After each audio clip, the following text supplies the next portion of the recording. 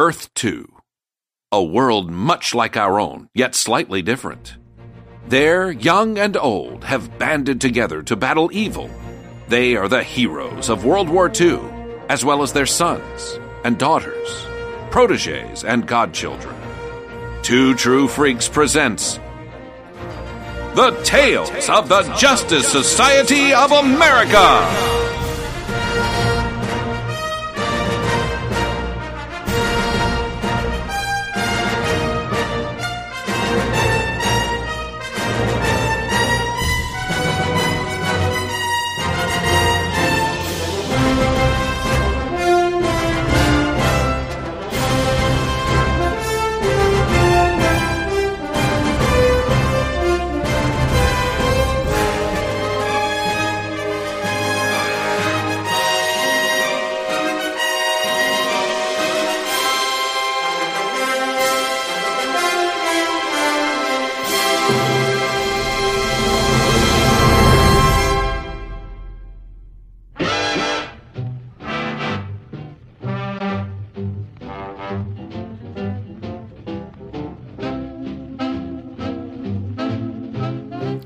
Hey everybody, and welcome back to the Tales of the Justice Society of America.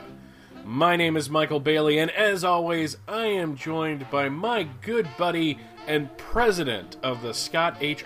Gardner fan club, Mr. Scott H. Gardner. I like the company so much, I bought it. So there you go. You're not only the president, you're also a client. So.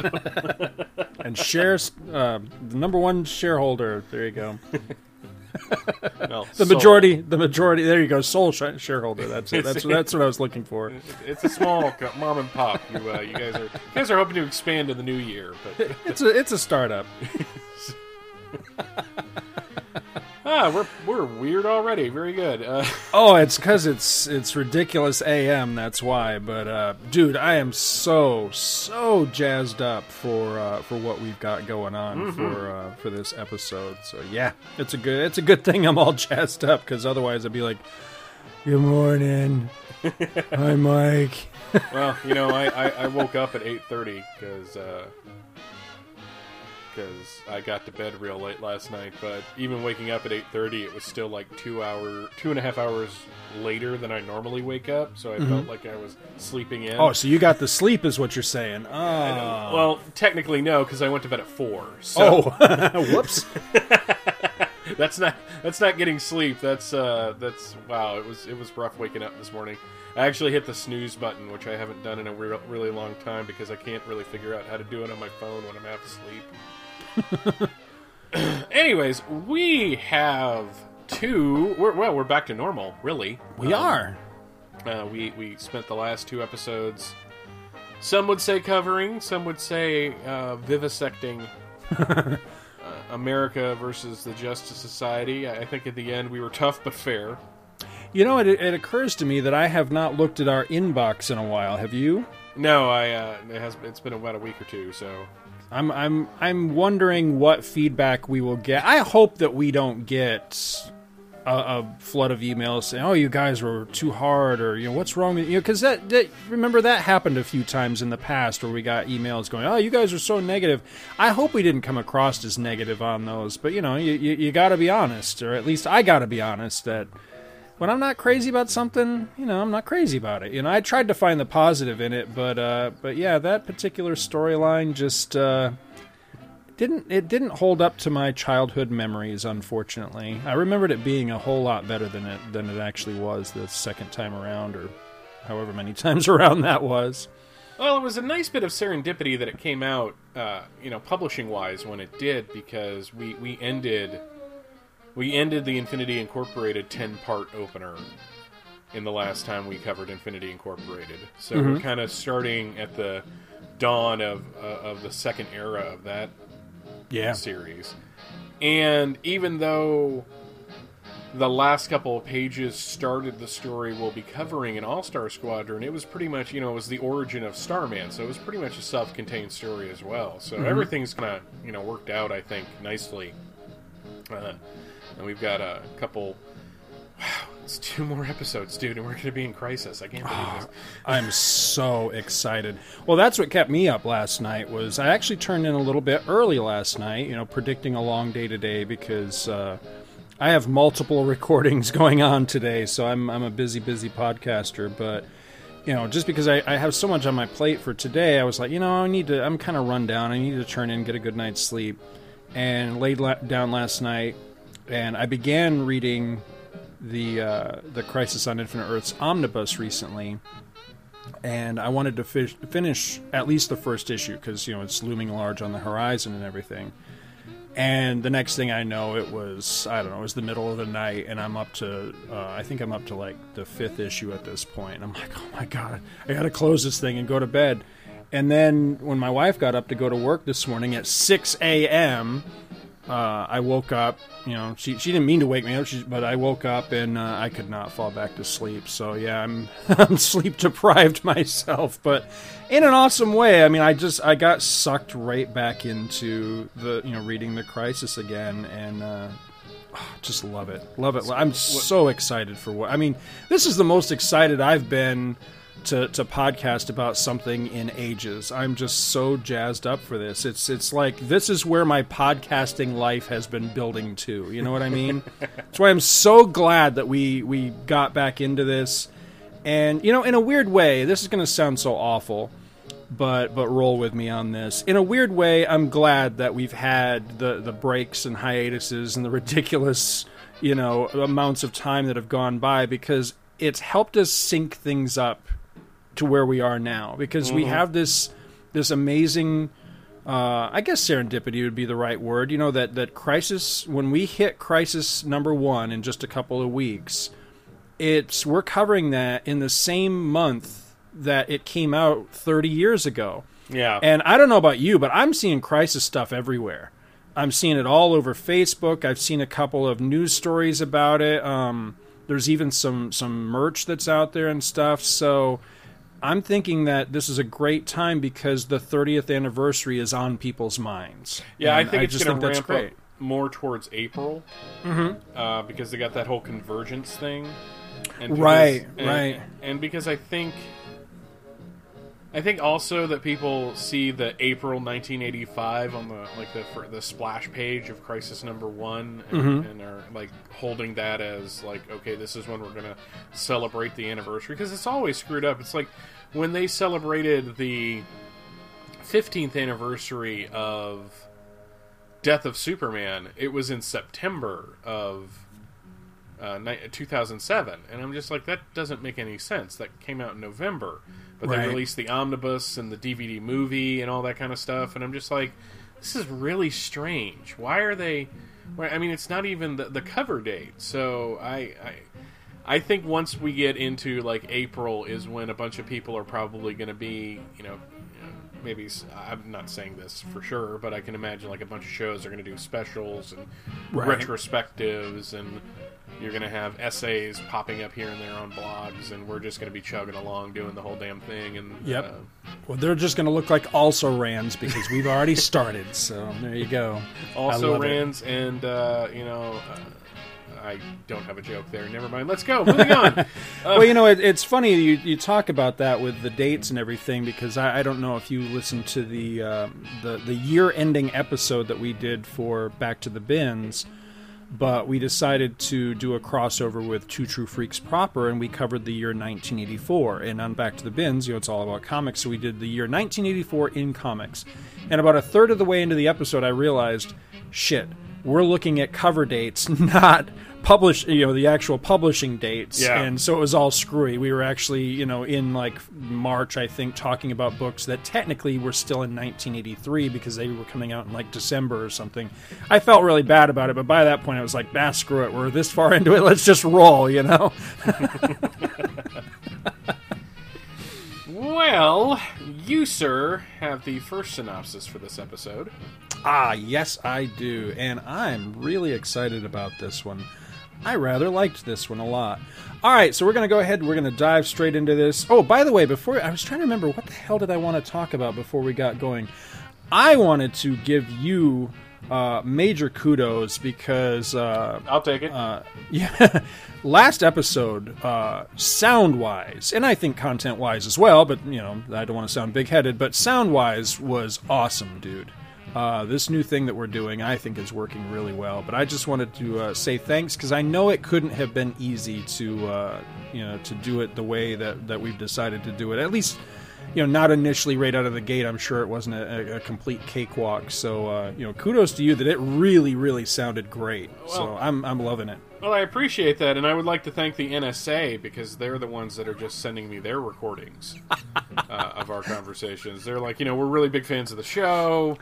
We want it to sound better. We've got the really good equipment. So they sent. I mean, it was just really. I mean, it was kind of mysterious because they delivered it in the mail. You think they would have emailed that, but some dude in a suit showed up at my front door, and he was all serious, but he kept winking. And it was kind of hard because he had those sunglasses on, so I thought he was having a stroke. But no, it was no. Thank you, I appreciate that. No, it worked out nicely. We were talking about this before we were recording, and I can actually say that now because of the way we're recording. Whereas before we were recording from the moment we started talking. I recently suffered through a couple setbacks with the software I normally use. I'm also on DSL internet, which is kind of sketchy as far as Skype is concerned.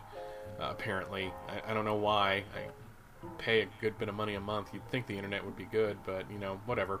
So, and it just turned out really nice. There was like a short learning curve, but once I got into the groove of it, and then I kind of talked about it on Facebook, and a bunch of people were like, "We've always done that." Right? Yeah. I'm like, okay, that's really nice. Never thought of it till now. Thanks for sharing. Well, that's what I said to because I made another post and a bunch of us were talking about stuff and everyone was offering well, this is what I do. Oh, well, this is what I do. And I really think that we don't, especially in the Two True Freaks community, we really don't do that enough. We really don't talk about nuts and bolts stuff. And how we do this and share tips and tricks and stuff. And I don't know why that is. You would think we would probably talk shop more, but I think most of us are doing 50 shows to begin with, so... That's a lot of it. When we get together to do shows, it's just content, so... I've had this idea rolling around in my head for months now of doing a nuts and bolts show regarding scoring an episode. If you truly want to... And I'm not talking just throw some music under, as a bed... I'm talking truly score an episode. But the problem is, I know that that's going to be a mammoth project, and who the hell's got the time? That's the thing, is that we're at a point right now where, it's just, hey, got to get a show out. So, if, God forbid, we ever manage to get caught up and get a little bit of a lead time and everything to where I can work on a labor-intensive project like that, then I'm going to make it happen. But... yeah, I was actually thinking about that not long ago, that we do need to have more nuts and bolts kind of shows like that, because they seem to be popular, especially with folks that are either just getting into podcasting, that are kind of trying to, find their feet, or people that are like, I'd like to do it, but how do you do it, kind of thing. Yeah, I mean, I was in the wilderness when I started. I had some very good people helping me. Mm-hmm. John Boutel of... the Unique Geek podcast, and now he's really big into the Need Coffee site. He gave me a lot of technical information that I needed to know, and Jeffrey Bridges, who is one of the guys. He was awesome in Tron, by the way. Really. He was. It's kind of funny. And I know a guy named Gary Mitchell too. This is the weird thing. No, they, Jeffrey Bridges basically told me how to use XML coding to do my shows, because unlike when you guys started and were using Libsyn, which kind of does everything for you, for 3 of my shows, I kind of do all that stuff myself, and I had no idea how to do that. So, and I was listening back, because I was thinking on not to cross the streams of another show, but it was coming up on episode 200 of views, and I thought maybe I would do a little montage in the beginning like little snippets from the last 200 episodes, and I gave that up after about 5 minutes because it was driving me crazy. But I listened to that first episode of Views, and I'm like, holy shit, I sound like crap. Don't you just want to go back and George Lucas that stuff? Yeah. I know. I was thinking do. that I was thinking that Views from Long Box Number 0 could use some do-bags. And I was thinking of adding the Jabba scene back in. But, I can't get it to look right, so, I mean, every time I go back and listen to some ancient episode that I was on when we first got started, I always think, man, I wish I had the original masters to this so bad, because I would totally remaster it. Well, it's funny because right now I'm talking on a Blue Snowball microphone that I bought a couple years ago. Really great microphone. Really, I've loved it since I've gotten it. And before that, I had a nice Logitech headset. And, but before that, before my first headset, which was actually an analog headset, and boy, did the sound quality on that improve when I went from analog to digital. I was using a little $10 stick microphone that I bought at work, essentially. And I'd have to sit directly in front of it. And the P's were popping horribly and all that, and it's just like, wow. And just listening to that, it's just like, I mean, this is not me getting big-headed, because, Jesus, there's so much more I could do to make this, to make my, to up my game, so to speak. But it's just like, wow, it sounds so much better now than it did back in 2007. Mm-hmm. I'm just thankful not to have the clunky headset anymore. That used to make me nuts. You're much more militant on that than I am too. So it was crazy. I mean, I would spend like 75 hours editing an episode to get the clunks out of it. It was ridiculous. So yeah, I'm just happy those days are long behind me. Well, let's go ahead and we're going to dive into it, because we do have rather a mammoth episode staring us in the face here, folks. That won't really become apparent until we get to the crisis management portion of this, but yes, let's go ahead and dive straight in. So this is All-Star Squadron number 42. This is the February 1985 cover dated issue. This was on sale, according to Mike's Amazing World of Comics, November 22nd, 1984. Original cover price on this book was 75 cents. The cover is by Arvil M. Jones and Rick Magyar. Is that how you pronounce that? Magyar? I would assume so. And it depicts a defiant-looking Liberty Bell with her fists clenched, and she's all cut up, her costume's all tattered and torn. She is surrounded by three bad guys here. You've got Tsunami, Kong, and Sumo the Samurai, my favorite. And she's basically standing over the bodies of her defeated colleagues and facing these three alone. It's a really dynamic cover here as they're kind of, it kind of looks like they're charging at her, about to take her out. It's really nice. It says Liberty Bell stands alone against, and it's the three that I mentioned. Bonus, the Black Canary, as seen by Mike Hernandez and Terry Austin. It's a little pinup. Yeah, not a good picture. I'm glad I'm not the only one that thinks so. Tara Reid boobs. I'm just gonna use that as a preview. Yeah. Well, she looks like an old bar whore or something. She just looks awful. No, I mean, she does. I'm sorry, but I gotta call it like I see it. Yeah, she looks rough in that picture. Yeah. I mean, are your breasts supposed to be halfway down? No, never mind. Anyway. This is what happens when the women of the Claremont Lounge in Atlanta start cosplaying. It's just terrible. There's a joke very few people are going to get. But just to let you folks know who don't know what I'm talking about, the Claremont Lounge in Atlanta is where strippers go to die. So just want to put that out there. Old strippers never die. They just go to the Claremont Lounge. There you go. All right, this story is entitled, Oh Say Can't You See? Roy Thomas is the writer/editor. Arvil Jones and Bill Collins are the artists. Jean D'Angelo is the colorist. And it occurs to me that I have called her Dean D'Angelo a number of times on this show. I don't know why. It's Jean D'Angelo. And Cody is the letterer on this one. The quote for the issue is, "This was a secret war whose battles were lost or won unknown to the public. No such warfare had ever been waged by mortal men." And that's by Winston Churchill in the Wizard War chapter of his World War II memoirs. And again, don't really know what the hell that has to do with the issue, but okay. It's a nice little quote, I guess. The only thing I can think is that because of Dr. Daka's powers and the invisibility and all that, it's unseen. Okay. That's how I connected those dots. It's a stretch, but okay. I'll buy that, I guess. It's as good a no prize as any. All right, in the night sky above the Hawaiian Islands, the colorfully clad American hero known as Starman is flying high and carefree when he is nearly cut to pieces by the spinning silvery blades of an Imperial Japanese aircraft. Zipping out of the way in the nick of time, thanks to his wondrous gravity rod, Starman realizes that there are actually two planes, bombers by the looks of them, and so he lights into them with his stellar powers, intent on stopping a second bombing of Pearl Harbor. He quickly takes out the first plane, but the second is able to dump its payload above the unsuspecting city of Honolulu. However, Starman's gravity rod is able to deflect the bombs to where they harmlessly explode against a distant mountain. Starman realizes that the planes were actually testing a sort of cloaking device, and it was only when they accidentally passed in close proximity to him that his gravity rod made them visible. He pursues the second plane, but before he can act against it, a man inside, Prince Daka, re-energizes the cloak, and it gives off waves of force that not only render it invisible once again, but it also knocks Starman silly.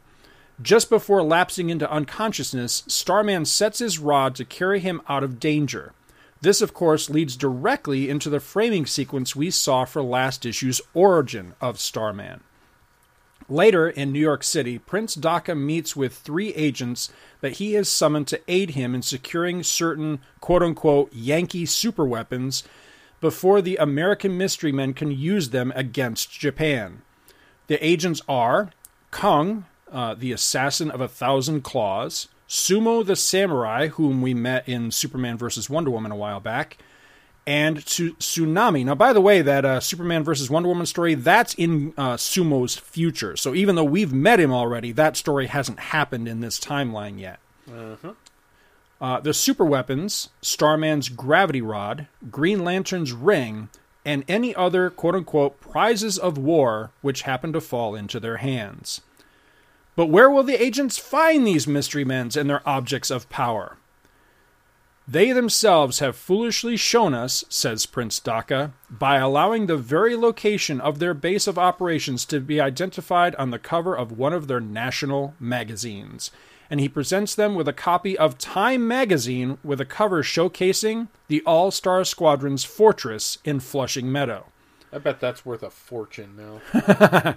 I wish that existed in the real world because I would love to have a copy of it. In said quote-unquote fortress, a revived Starman has given his story to his teammates who find invisible planes a bit hard to swallow until one of them points out that, hello, Wonder Woman, doesn't she have an invisible plane? Thank you very much. Starman tries to convince the All-Stars of the threat of these invisible bombers, but to little avail, it seems as half the heroes present decide it's time to cut out. GL goes back to his army base, Johnny Quick goes back to See All Tells All News, and Our Man has to get back to Bannerman Chemical, but not before arranging a date with Firebrand, much to Tarantula's chagrin. Oh, and Hawkman departs too after again welcoming new recruit Amazing Man to the team. Outside, Daka and his agents watch them depart the HQ and decide that the time to strike is now. Inside the Perisphere, Firebrand, Starman, Tarantula, and Amazing Man discuss the bombers further and use a fancy tracking gizmo to see which All-Stars may be available elsewhere to assist in acting as lookouts against possible attacks, but find only the Guardian, the Manhunter, and Sandman and Sandy, none of which have the needed skills to serve their needs in this instance. Amazing Man wants to know why Starman is so convinced that the planes are present in or coming to America, but Starman can only answer that it's a crazy hunch, which leads to a heated exchange between the two regarding prejudice and immigration laws. Firebrand and Tarantula are able to talk them down, though. In an upper level of the sphere, Robot Man and Liberty Bell, who have been observing this conversation, are suddenly attacked by an unseen assailant who dismembers Robot Man. Liberty Bell calls for assistance and the others come running, but Firebrand is instantly taken out by a buttock to the head. Starman charges in, but is mauled by a disembodied gorilla hands, which I thought was pretty funny. Tarantula and Amazing Man, I almost called him Tarantula Man, which is actually a kind of cool name. Tarantula and Amazing Man and Liberty Bell find themselves alone against their suddenly visible foes, the three agents of Prince Daka. At first, our heroes seem to have the situation well in hand as Tarantula web swings around the room, taking out Kung. Amazing Man decks Sumo, and Liberty Bell tussles with Tsunami. But the situation quickly changes when Kung, in gorilla form, thrashes Tarantula, then Sumo and Tsunami stretch Amazing Man in his rubberized form well beyond his pliability limits. Cornered and facing all three alone, Liberty Bell, squeezed by Kung in the form of a giant python, attempts to smash the gravity rod against a far wall in order to keep it out of enemy hands. But it stops in midair, having been snagged by unseen hands. Prince Daka slowly fades into view. He has his prize, and he orders his agents to kill them. Kill them all. Next issue, Revenge of the Rising Sun. Which is a follow-up to the hit song House of the Rising Sun. Where the young lad that wasted so much of his time there actually goes and burns the place down. It's kind of a dark song, but... Alrighty. You are in a sinister mood this morning, my friend. I just hate humanity at the moment, so... I understand well. This comes from the retail life. I understand. Notes on this bad boy, courtesy of the All-Star Companion. The character Daka is called both Dr. Daka and Prince Daka in the 1943 Batman serial. One of Daka's Japanese henchmen in number 42 states, "We have failed thus far to interest many American-born sons of Japan in serving our sacred cause. A way of underscoring the basic loyalty of most of the Nisei and the basic injustice of the U.S. and relocation centers. Tarantula is less than happy when our man asks Firebrand for a date before he gets around to it. Maybe that's why they call him the man of the hour," quips. Why am I doing Billy D. Williams as Robot Man? Hello, what have we here? That'd be an interesting casting choice. You truly belong with us amongst here in the Perisphere. Liberty Bell unveils a new device in the Perisphere which enables them to home in on the whereabouts of any All-Stars currently in the New York, New Jersey area. This note makes me laugh. The issue contains a sexy new pinup of post-World War II JSA or Black Canary by Mike Hernandez, a.k.a. Michael Baer. I didn't know that. And I didn't know that either. That's cool. And Terry Austin. Because his art, I guess this is really early in his career, so maybe we shouldn't be too hard on him. I like Michael Baer a lot. As a matter of fact, the only piece of original art that I own is Michael Baer.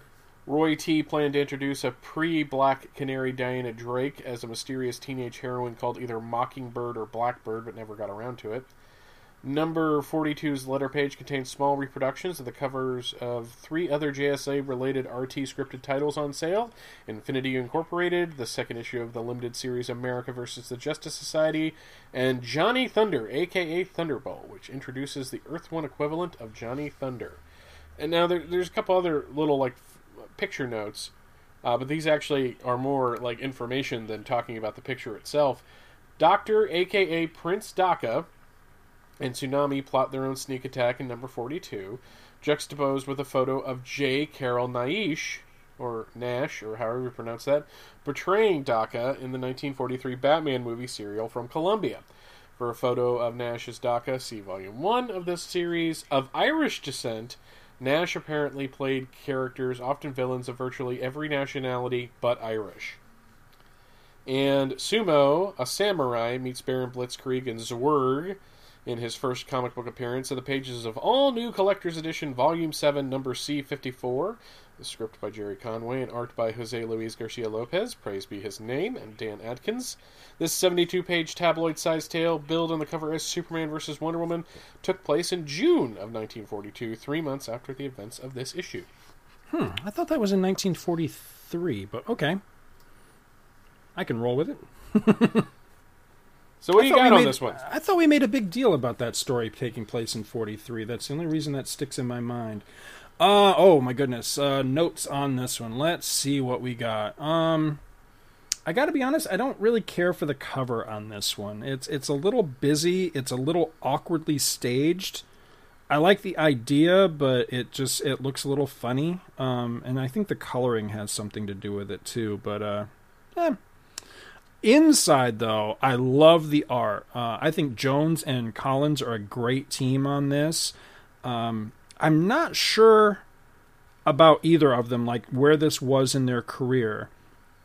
This one seems a little more fluid than like next issue. I noticed that the art was a little stiff in places, and this one has a little bit of that here and there. But overall, I really like the art in this particular issue. That was basically kind of my notes on the art too. Is that it's like good, except there's just like little places, and I'll get in when I get into my specific stuff. There's like little places here and there where you're like, huh, that's not okay, right. I dig the Starman sequence in the beginning of this book. I mean, I dig it a lot. You know, it's stuff like this and that Hourman sequel that we were looking, or sequence rather, that we were looking at in annual number 3 that makes me regret that we never got ongoing titles of some of these guys, because I think this is just fantastic. I have always had a soft spot for Starman, but he looks especially cool in this sequence. I love, the costume and just the whole power set and everything is just, it's interesting to me. I love this. And he just has such a unique look. I mean, his look to me actually says 40s in a way that some of the other characters don't necessarily. But I love this opening sequence. I like seeing him kind of the center of attention, however briefly here. Page 5 in particular, I just think it's incredible. I love that last panel of Starman is actually unconscious, and he's being essentially dragged through the air, much like Mjolnir will drag Thor around. Thor doesn't actually fly. It's the hammer that does the flying. It's the same kind of thing here. The gravity rod is pulling Starman through the air as he's actually unconscious and dragging him toward Flushing Meadow and the Perisphere and Trilon in the distance. I just think that's really cool. Sumo. I thought it was cool seeing Sumo again. He's so friggin' ridiculous. And, we made so much fun of him in Superman versus Wonder Woman. But at the same rate, it's an interesting idea. It's just, with modern sensibilities, in hindsight and all, he just comes across as such a racist stereotype. But it's still, he's still an interesting idea for a character. He's kind of like the Japanese megalith or something, where he's attained this connection between mind and body or whatever, and he's supposed to be like the ultimate embodiment of the martial arts or whatever. I do think he's a cool character. He's a little silly at the same rate, just in the way that he's portrayed. I love the ad here across from what page is this? Page 10, the Star Trek 3 combat game. That's just a cool classic ad. I love the art in the ad. What kind of game was that? What kind of game was that? I think that must have been like a role playing, like a board game type of thing. Yeah, because it says it has dice. Yeah, dice and colorful. I don't think I've ever actually seen the game, but I know I've seen this ad a number of times. I love page 10 with again the JSA on the cover of Time magazine. Great shot on the second panel of page 10 of again the Perisphere and Trilon. And I just never get tired of seeing that. I think it's really cool. Let's see, page 11. Oh yeah, page 11, panel 3. Now, I think we've said this before, but again, it bears repeating, asking this question. How in the hell does Alan Scott go into the service, and he's a mere sergeant, And no, I'm sorry. He's a mere private first class rather. And Doiby Dickles, Doiby friggin' Dickles is his sergeant. How does that happen? I thought Doiby Oh, was a maybe veteran. that. Oh, maybe that's it. Yeah. See, I think we've discussed this before because I think that was the answer you gave before. Now that I think about it, yeah, that he was a veteran of like World War I or something like that. Yeah, I'm actually re-listening to because what I realized is that in addition to Flash being 75-year-old this year, and Robin and Joker, and the JSA itself, Green Lantern's 75 this year. Wow. And I've been re-listening to the graphic audio production of The Sleepers Volume 2, which was a series of novels that came out a couple years ago. Yeah, I have that book. I mean, the actual novel. I've never read it though, but yeah, I forgot that there was a graphic audio of that. And it's basically a Golden Age story. It's the origin of Alan Scott. I need to give that a listen to. Who does the voice of Green Lantern in that? Anybody? I forget his name. Well, it's the graphic audio crew. So right. I forget that he does a great job. But so they kind of talk about, they kind of gloss over Doiby Dickles in that story. But I think that might be I haven't gotten to the point where he's in the service because he does join up in that book. But I think that's might be where I got the idea that Doiby was in the military before and just rejoined and was able to attain it. Or it could be I don't know. It makes sense, though. I mean, Yeah. It does make sense that, he fought in World War I as a younger man, and now, there's another war, so, they reactivate his reserve status or whatever. I'm not sure how exactly worked back then, but that's not too much of a stretch, I don't think. I didn't have a note about this originally, but just looking at the art here, it occurs to me on page 11, I hope there's a hole in the ceiling there at the bottom where Johnny Quick's just kind of flying up, and otherwise he's just going to smack into the top of the perisphere. Oh God, he did it again. He's just a stain against the upper wall. It bears pointing out, and I know I've said this before, but I love where we're at in this era of All-Star Squadron, because this is the squadron the way I remember them. Around in the perisphere, talking and having these personal interactions, but also even occasionally facing off bad guys that would come a-calling. This is really my era of All-Star. This is about the time that, as a kid, I discovered it, on the stands and started buying the issues as I could find them, because unfortunately, they didn't always carry every single issue on the newsstand where I would buy it from. So, I had to pick it up, here and there as I could get them. So I had missed the earliest issues. The earliest stuff we've covered on this show, a lot of those issues I collected as back issues, years later, because it used to be really hard to find these in the days before, eBay and things like that, and the proliferation of comic shops when I was a kid. But this stuff here, I bought, right off the stands. This very issue, I'm pretty sure I bought right off the stands. So this was just a nice walk down memory lane. I really like this. Anyway, back to the specific notes. Page 13, last panel. This sounds a lot like Beepers. As a matter of fact, she even says Beepers. She says, this is Liberty Bell looking to see what other All-Star members might be available, and she says, looks like only 3 All-Stars between here and Hoboken have their beepers on tonight. That just kind of struck me as strange, but then on the other hand, it's kind of nice to see advanced tech in the face of what we see, like some of the villains, for example, come up with. So on the one hand, it seems kind of anachronistic, but on the other hand, it's like, well, they live in a more fantastic world than our real world, so why not, I guess. Page 14, my note is just simply, not this shit again. And I'm going to just leave it there.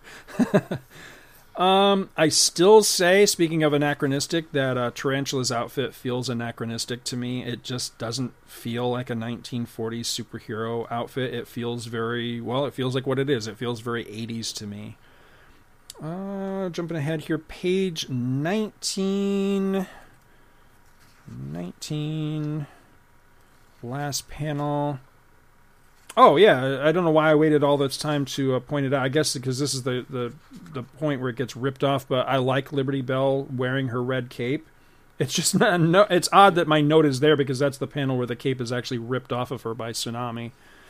Let's see, last page, and I think I have this very same note for the next issue as well. Where the hell is all this water coming from? I mean, there's like this torrent of water flooding the perisphere, and I'm like, okay, I get like maybe a water main got broken, but come on. I mean, this is like a ton of, it's almost like they're underwater.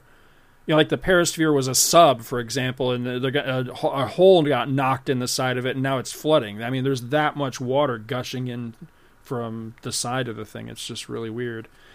And my very last note, what an ugly pinup. That's the Black Canary. What is, I don't like to to seem sexist or like I'm focusing on something, but what is up with her boobs? I mean, seriously. They're separate from her. Almost. It's really not.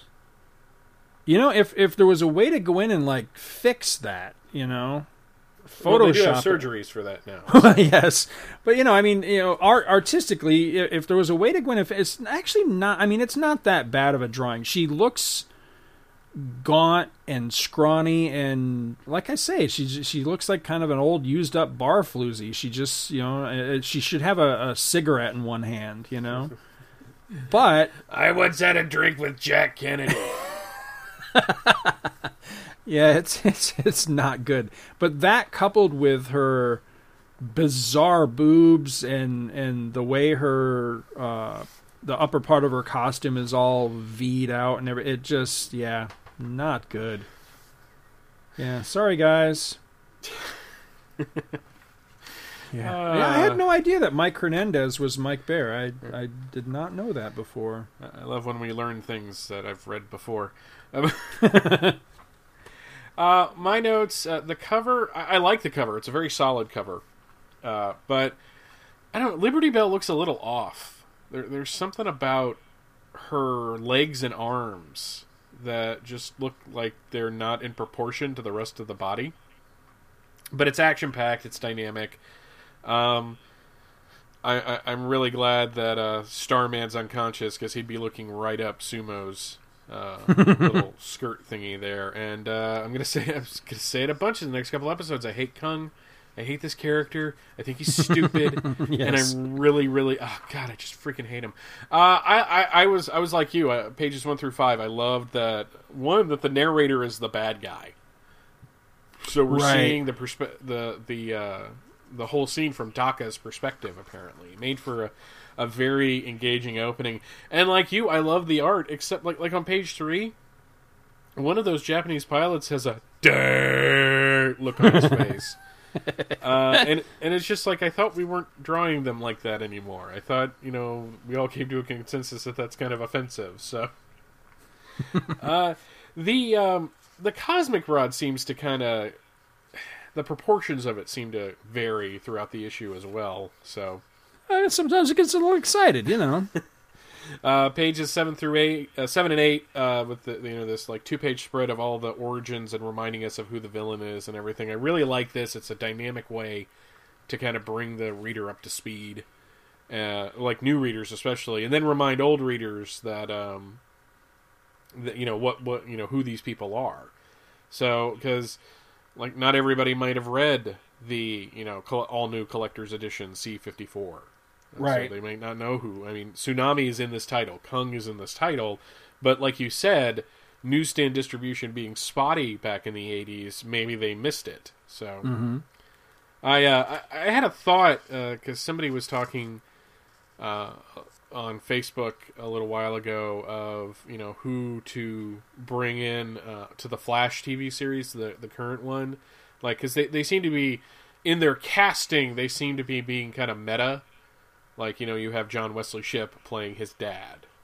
Amanda Pays came in and played Tina McGee. And two of the guys playing Captain Cold and Heatwave were in Prison Break, that show from Fox, together. And I thought that if you were really going to do something weird, you would have Patrick Duffy come in and play an older Neptune Perkins. That would be cool. So... If they did that, I'd start watching that show. That would be cool. I would like that. So that would be pretty neat. Page 11. God, I jumped ahead a little bit. I didn't realize that. I like this moment between Johnny and Liberty Bell where he's saying goodbye and basically just isn't having any of her, we need to talk about this shit. He's just going to kiss her and leave. So, and Hourman's just like, and deep down, I'm betting Libby Lawrence wouldn't want him any other way. And you seem to really, like the look at his face, he's thinking about something else. It's page 12. Well, Hourman is not letting his drug addiction and being held on Earth X get between him and a little Danette Riley. Wow, he's smooth, dude. I love it. It's great. And yeah, Johnny Law, you suck. So, actually, I like the tarantula. I'm just wondering why these people are being so free with their private lives with an author who has said, I'm going to write a book about all this someday. I guess maybe they just don't care. Page 14. I had forgotten that Roy Thomas had Starman playing the role of the prejudiced hero this far back. Because he does that in Young All-Stars. Because there's an exchange in like the early issues of that series between Starman and Sandy the Golden Boy. But I had forgot that they played him that way this early into... or I guess it's not really early into the series. And why is... is it me or is like Danette Riley on this page a little like she's kind of thrusting her tits out in every picture she's in? I don't quite know how to say it. It's like she's lounging on the table. That doesn't make any sense. Well, I mean, she's supposed to be this debutante and everything. I mean, we've never really seen her portrayed quite this way till now, but I guess possibly she's... I mean, she seems kind of over-sexualized, but at the same rate, maybe this is kind of her true nature, that, you know, being a hot redhead debutante, that she is kind of... flirty, you know that? Flirty, yeah, that's a more kind term than I was going to use. Flirty works, yes. Pages 15 and 16, I love the start of this fight where Robot Man's just basically sliced to pieces and they can't see what's going on. It's just so dynamic. Mm-hmm. And page 17, hate Kung. I hate having to save his name. Oh, God, he sucks. I wish he was called Dung. That would be a much better name for him. He's like the Johnny Thunder of bad guys in this. Oh, but across from page 17, opened at last, the sealed book of Superman's past. Superman: The Secret Years. I have mixed feelings on that series. I really need to give that a proper read one of these days. I remember when it was coming out. I may even have all the issues, but I know I have not read the entire thing. I think I read the first issue and was kind of unimpressed. But I need to go back and actually give it a fair shake one of these days. Page 19. I don't know why I have the sudden desire to ring this bell. Really? Really? You know, I am all for willing suspension of disbelief, but that's pushing it.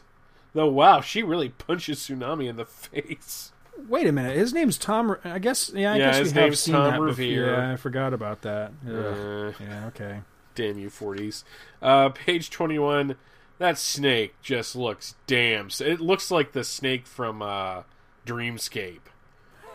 It also looks like the one, the big, obviously fake mechanical one that Kong fights in Kong 76 too. Page 22, really solid ending, but is it me or does it look like the camera's backed up too far? Right. That's the only way I can describe it. I know this is artwork and not movies, and you can't really, one doesn't really translate to the other, but it's just so far back, like it loses a lot of detail.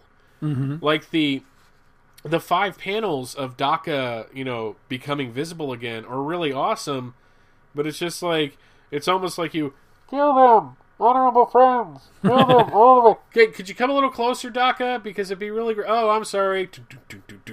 Kill them, honorable friends. Kill them all.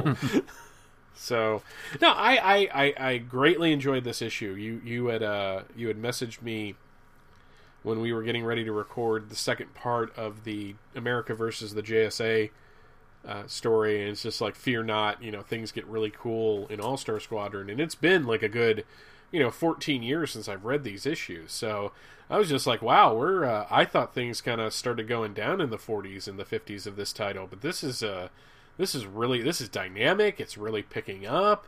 Mm-hmm. I mean, I just enjoyed the crap out of this issue. Me too. No, I did. I really thought this was a solid issue. And it's funny because I didn't expect to, because strictly judging a book by its cover and not remembering this particular storyline, I saw the cover, which, I got to be honest, I'm not really impressed by the cover, but I saw the cover, I saw who the bad guys were, and I thought, oh, God. Because I don't like Kung either. And Tsunami, never one of my favorites, and Sumo's just flat ridiculous. So I saw this cover and I thought, this is going to be a slog. But then one of the things that really helped win me over was that awesome setup sequence with Starman, because it's his chance to shine, and I think he looks fantastic in that sequence. So that really helped. But it's actually a really strong story, and I enjoyed it a lot.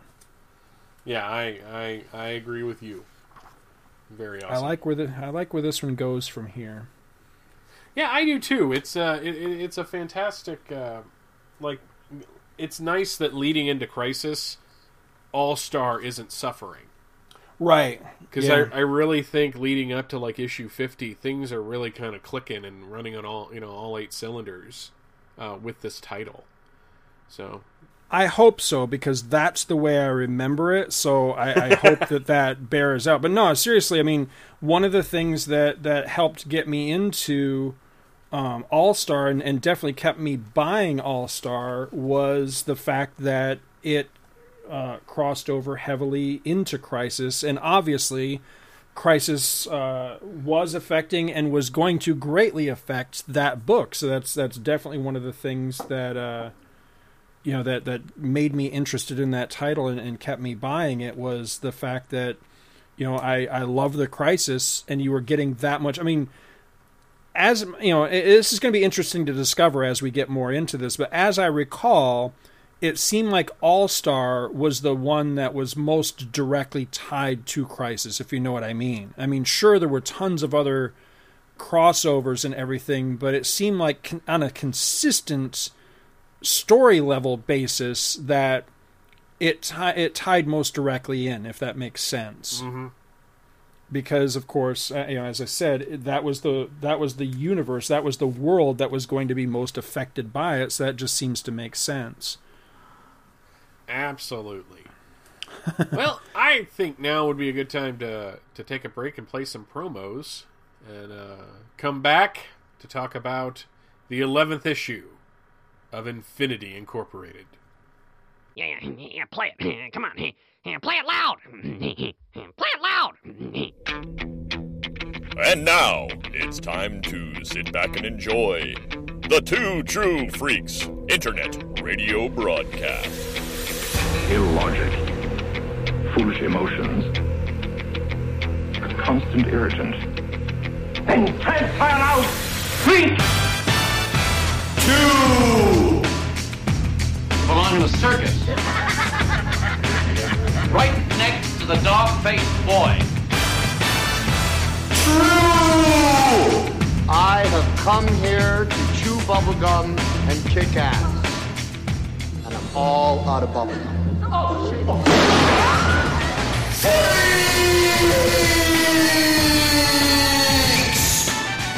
It's a super prize package worth $9,388. Money. This isn't the biggest bag over the head punch in the face I ever got. God damn it! Ow! And now, together by live simulation via the internet, your hosts, Scott Gardner. He killed a police officer, for Christ's sake! You're goddamn lucky didn't kill all. And Chris Honeywell. Keep away! Keep away from me! You are physically repulsive, intellectually retarded, vulgar, insensitive, selfish, stupid. You have no taste, a lousy sense of humor, and you smell.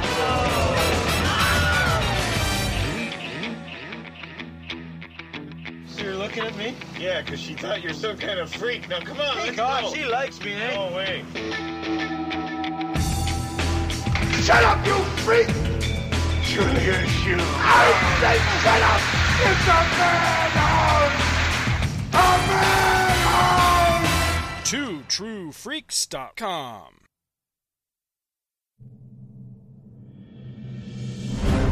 Superman. Captain Marvel. Batman. It is 1985. Robin of Earth 2. Sergeant Rock. The Legion of Superheroes. This is the most eagerly awaited comic book event in 50 years. Tommy Tomorrow. Jonah Hex. Commandy. It will one day be called the greatest comic book event of all time. Swamp Thing. Wonder Woman. The New Teen Titans. The Haunted Tank. Infinity Incorporated. Worlds will live. Green Arrow. Worlds will die. Supergirl. The Flash. And that is only the beginning. The Justice League of America. The All-Star Squadron. The Huntress. Ariana. The Metal Man. Firestorm. The Nuclear Man. Outsiders. Green Lantern. The Blue Beetle. The Crime Syndicate. Warlord. The Guardians of the Universe. Tales of the Justice Society of America proudly presents... And many, many more. Crisis on Infinite Earths. The DC Universe will never be the same.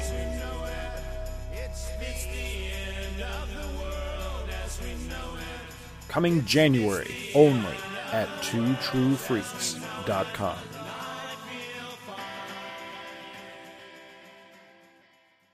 Hello and welcome back to the Tales of the Justice Society of America.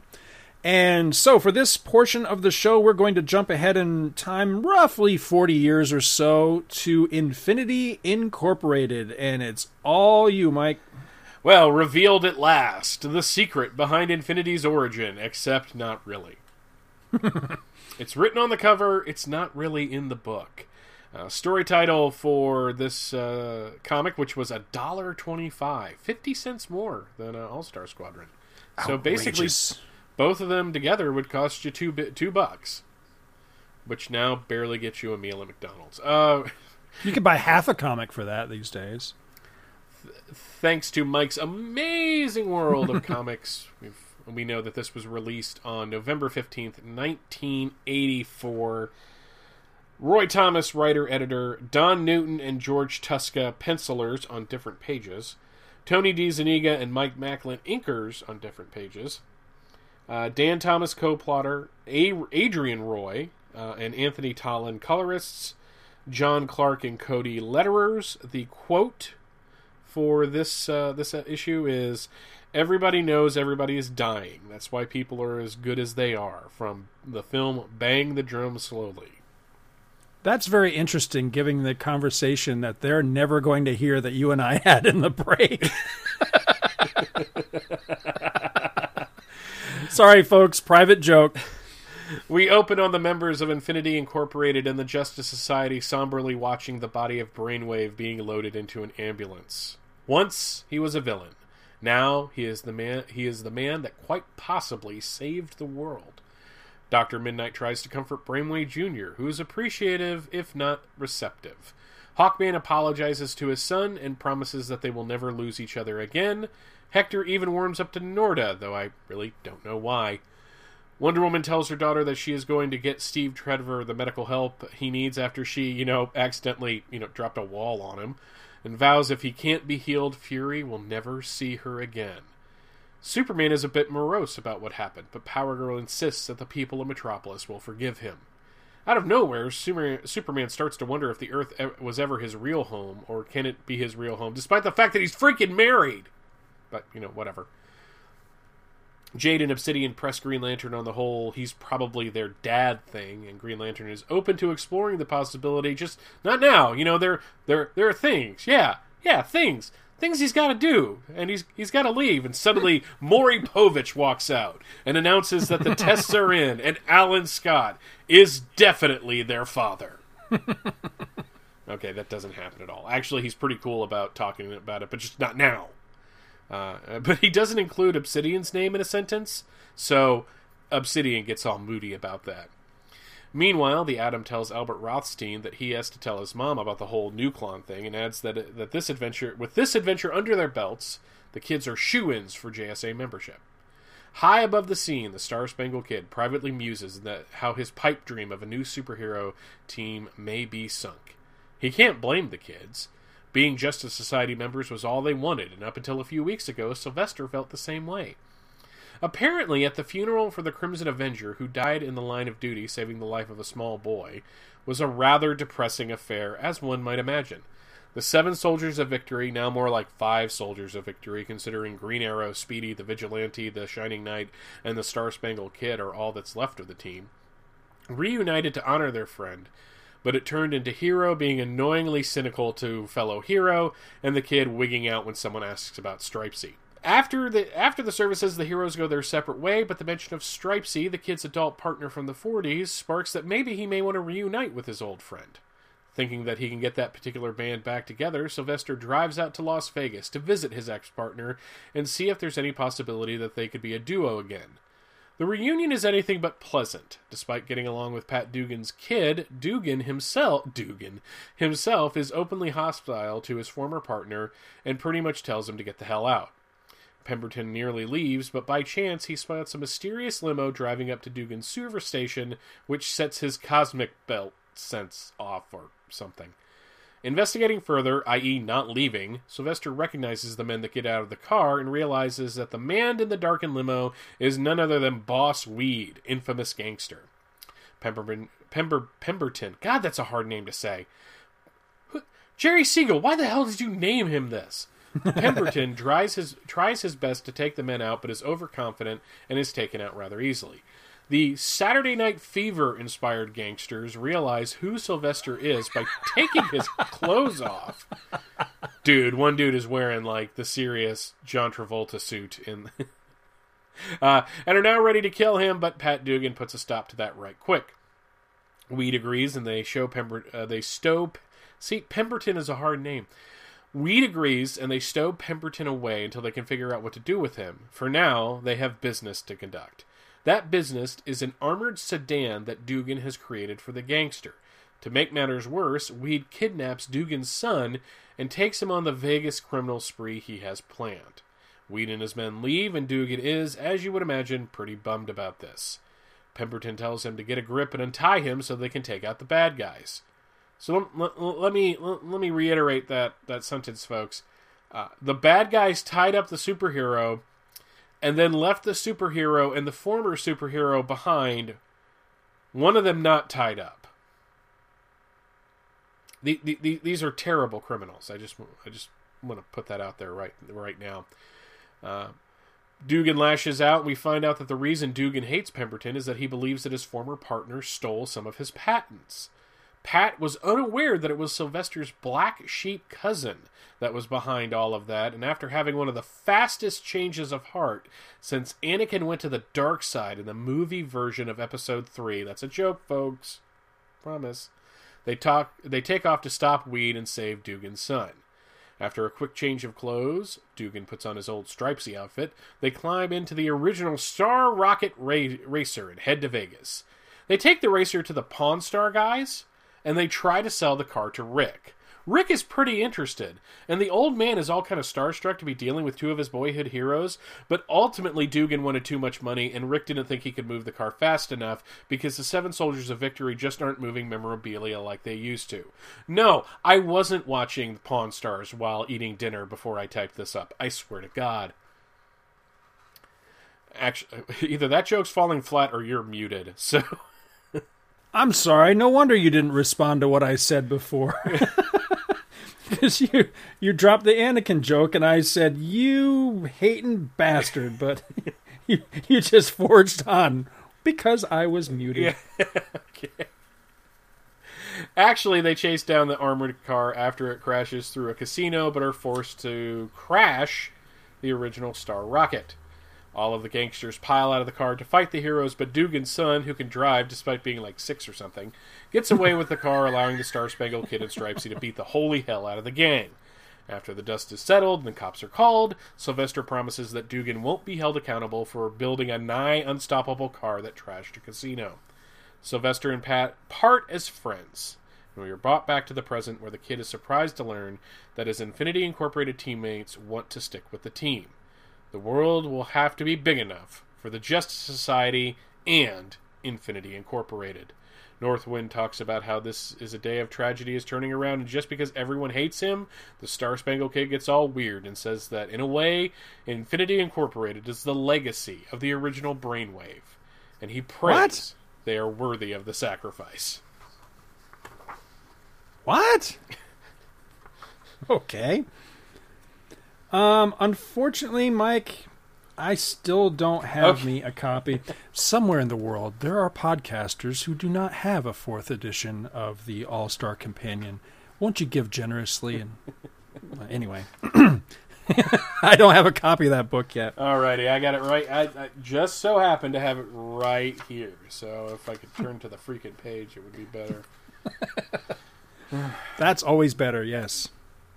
I'm sorry, I will have to correct that oversight soon. I've been watching that damn thing on eBay forever and a day, and every once in a while it dips low, but it's just not dipping low enough. You know what I mean? Actually, I know exactly what you mean.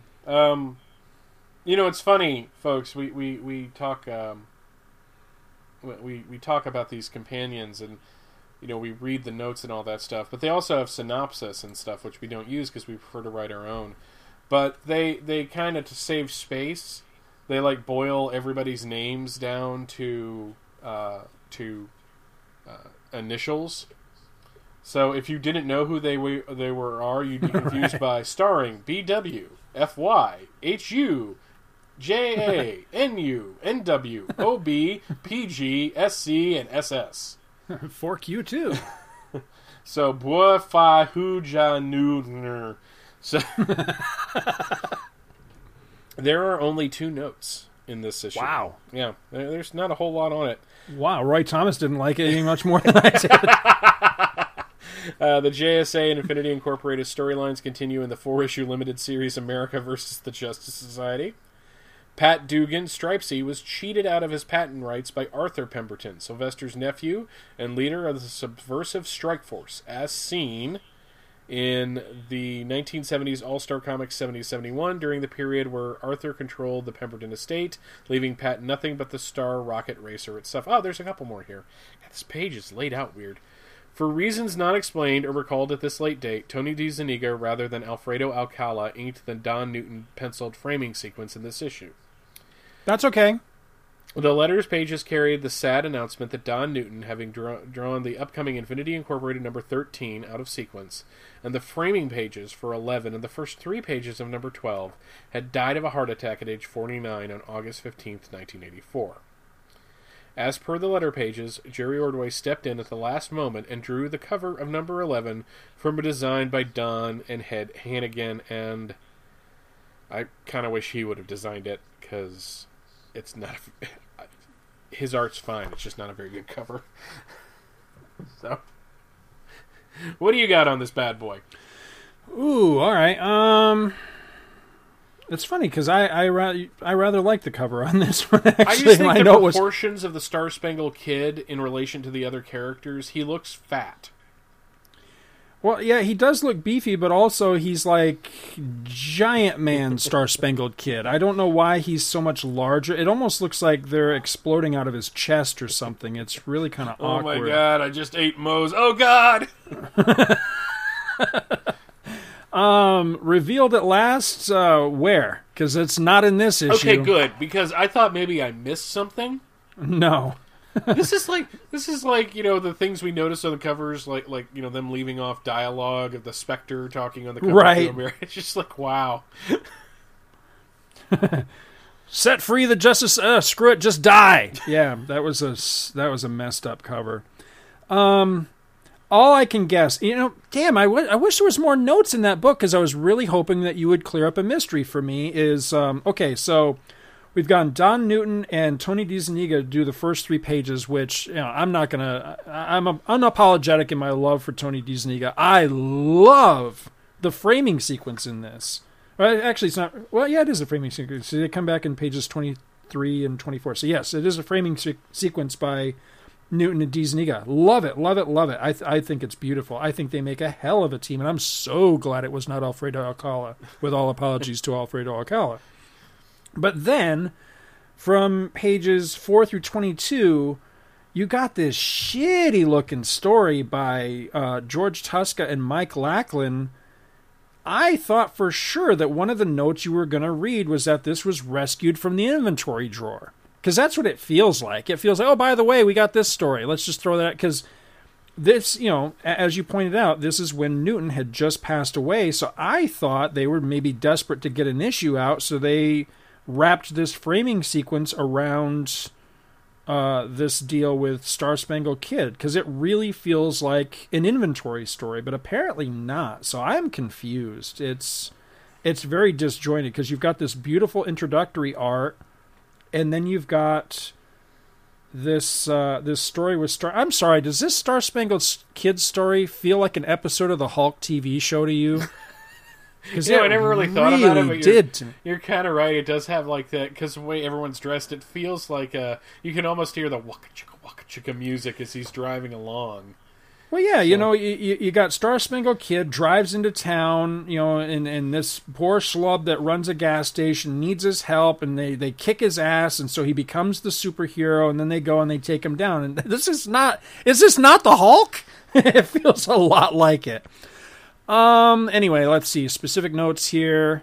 I think it's too bad that it wasn't Newton and Dee Zuniga on the entire book. I probably would have liked the Star Spangled Kid story a lot better if just the art was better. It just I just don't care for it. Page 1, I'm going to go back to my notes and sequence here. Page 1, I don't believe for a minute that's Brainwave underneath that shroud, because his body is far too long and his head's not big and bulbous enough. So who is that on the gurney? Yeah. Page 2, are Norda and Hector really going to reconcile? Because nobody wants to see that. Everybody hates Norda.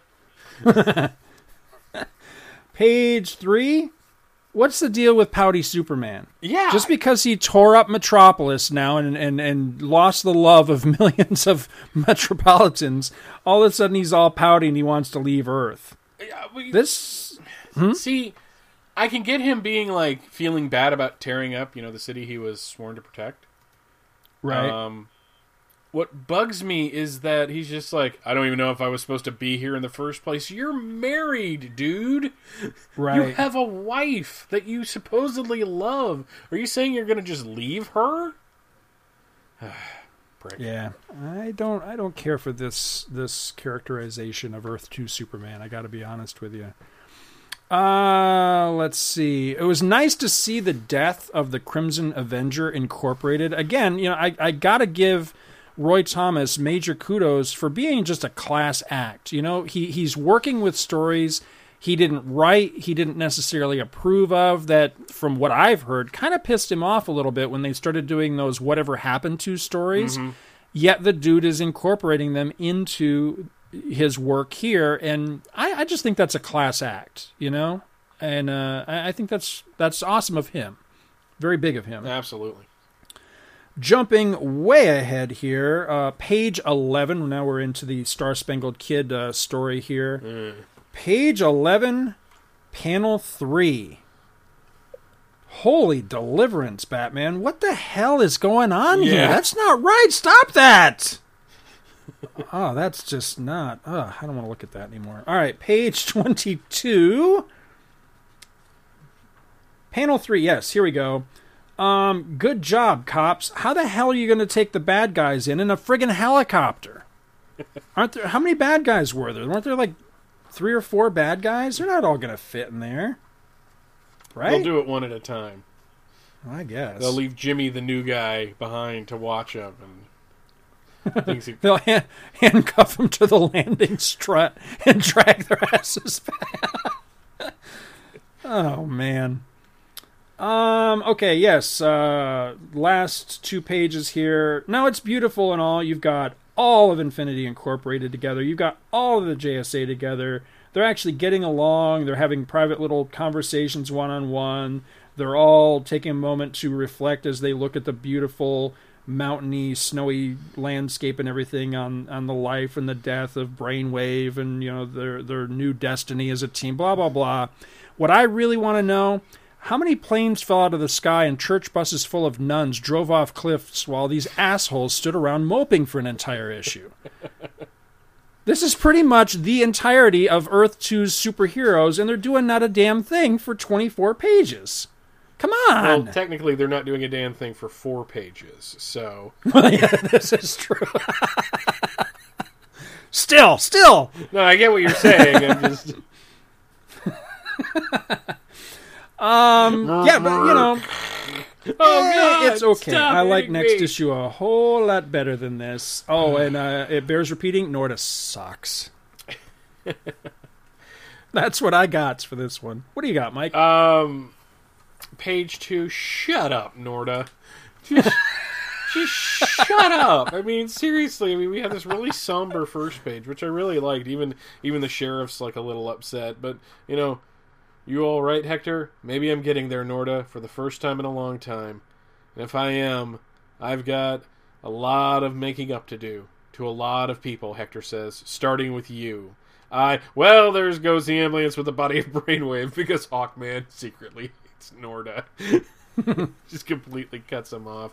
You don't think the next 2 words he was going to say is love you, do you? That's creepy. God, the feathers would just get in the way. Page 3. I'm with you. I get the feeling that this... Roy Thomas is a fantastic writer. I love just about everything I've read of his. But every once in a while, especially if you read like ideas that he had that he never got to do, that sometimes he just wants to play with things strictly to play with it. And to a certain extent, having Superman be mopey and doubt his mission and if he belongs on Earth is something you can do on Earth too. I just don't think it's a good idea. So, pages 4 to 6, I love, like you, that the DC Comics Presents story with the Crimson Avenger is incorporated, and it was great seeing all of the Seven Soldiers of Victory back together. Page 6, though, that second panel, what is with that cheese-eating looking Star-Spangled Kid? I mean, just like, I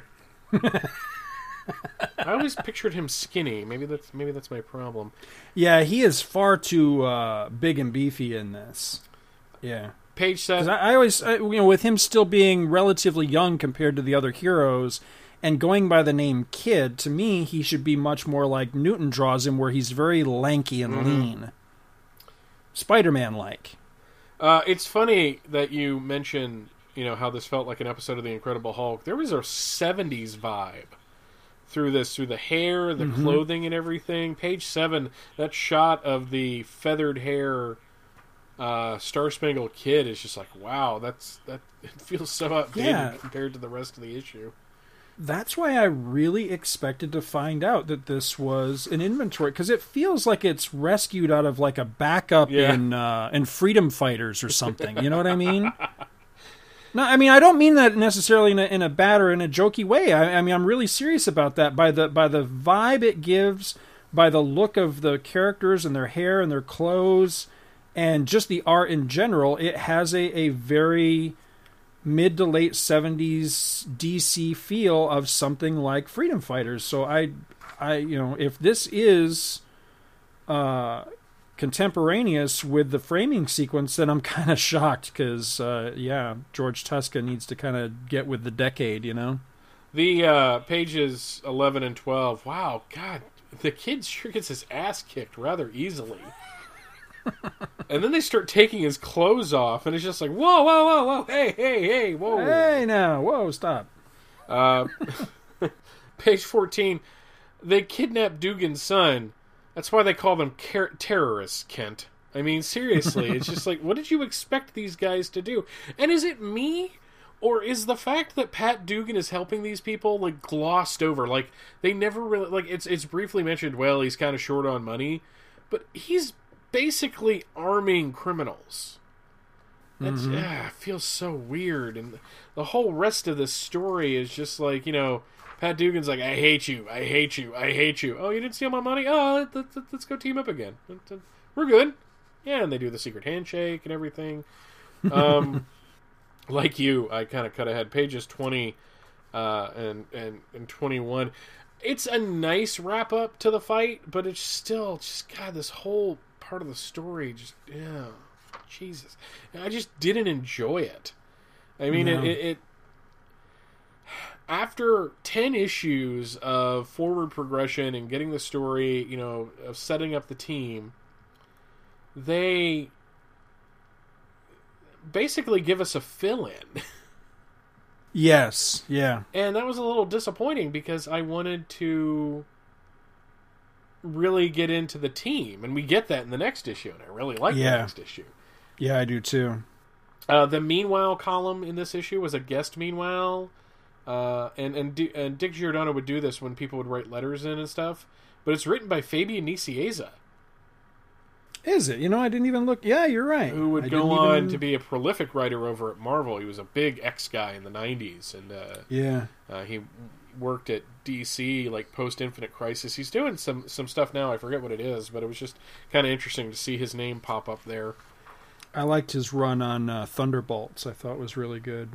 And page 24. This is Norda. No, wait. What was I thinking of? A day so filled with tragedy is hardly the time for us being the harbingers of good news. Isn't it, Norda? Or is it maybe the best time of all? Like, shut up, Norda! like Norda could go, God, those Nazis, they were terrible people. The Holocaust and everything. And everyone would be like, I don't know what you're talking about, Norda. They were the greatest things ever. Just to be contrary to Norda. Yeah, exactly. I don't know, Norda. Were they really all that bad? Come on now.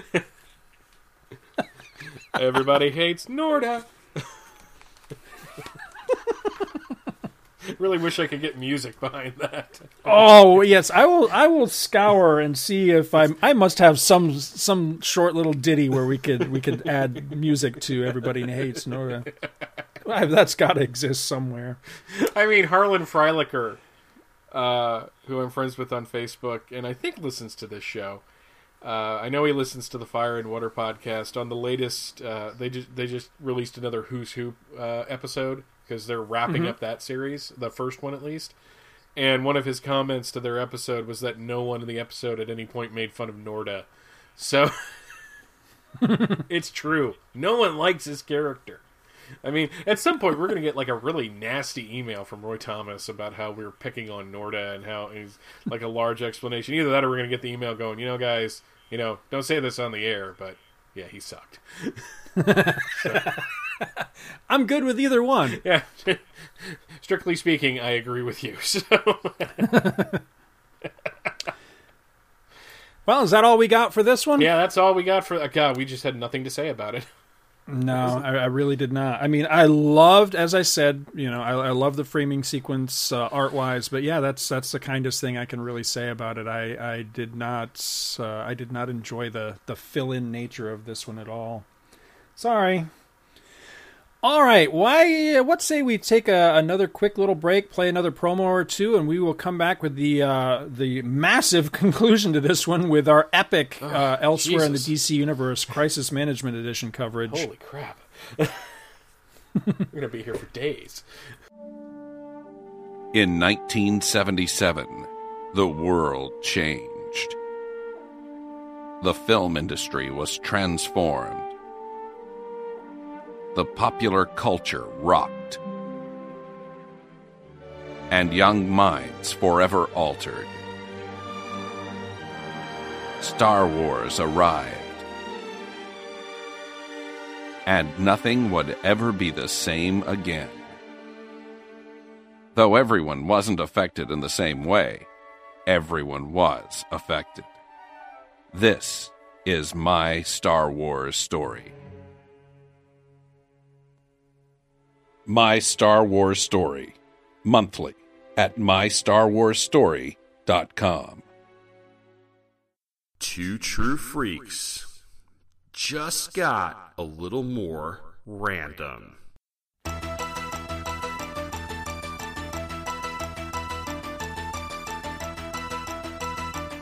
Pop Culture Affidavit, the podcast that looks at everything random in the world of popular culture, is now on the Two True Freaks Network.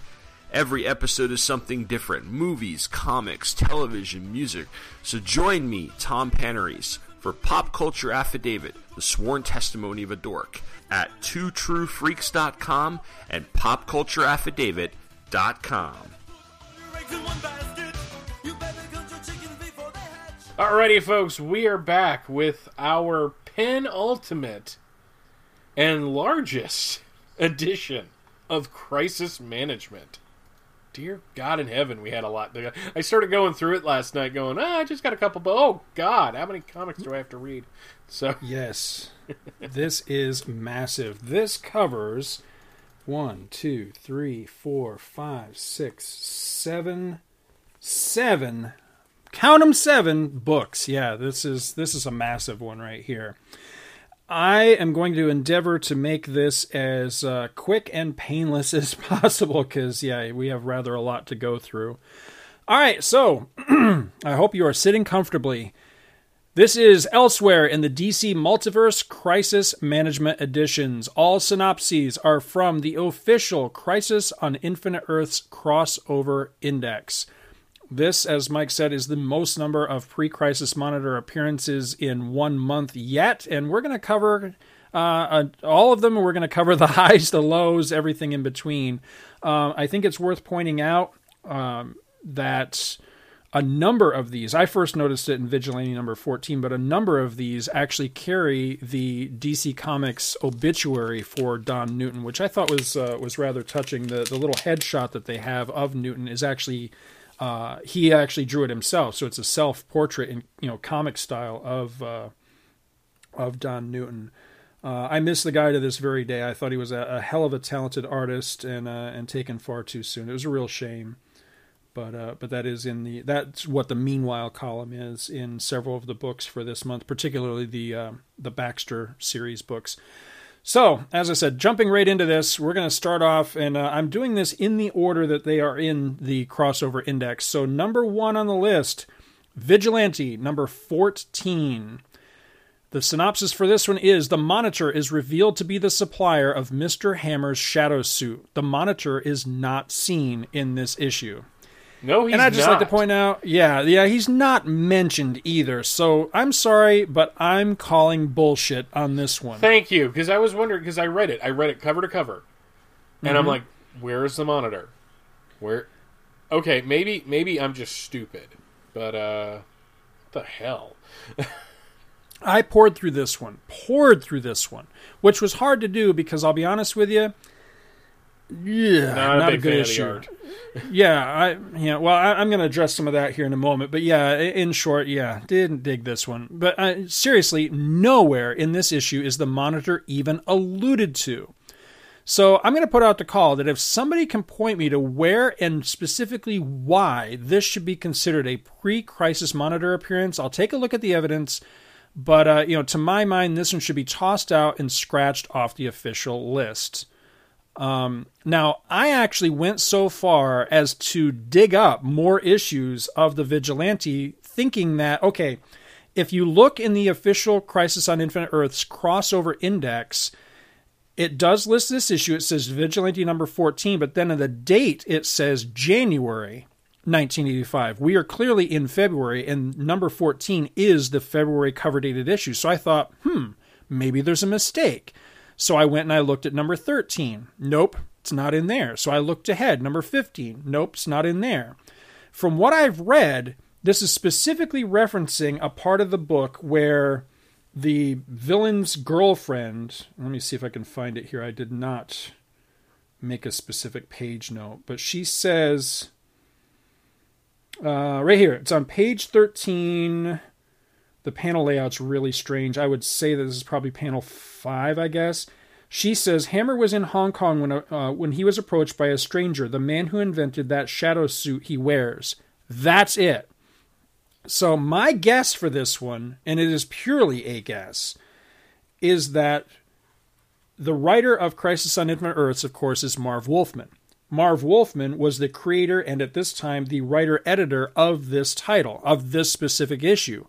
So maybe he told somebody that wrote the official crossover index, oh yeah, by the way, she's talking about the Monitor. But until I see that in print somewhere, I don't buy it. I throw this one out. I think it's a ripoff. I gotta further point out, now again, I've read precious little of the Vigilante, so a lot of my impression of him comes from this issue. I think the Vigilante sucks. I don't like his look. He's constantly getting shot and getting knocked out, getting stymied, and getting his ass kicked. Plus, there's a reference in here late in the issue that apparently he has a mutant healing factor. So what's he like? He's like the friggin' Wolverine now? And the art is horrible in this issue. It's just not good. I really do feel ripped off on this. I hope I didn't pay much for it. I don't remember at this point. I've had it a long time. I wonder how much extra DC had to pay for all the black. Man, I'm telling you. There's just so much black ink on this thing. Too dark, too gritty, too moody, and yeah, I'm sorry. I know what they were going for with the Vigilante, but he just doesn't work. And again, I mean, this being one of my very few impressions of the character, what a pussy.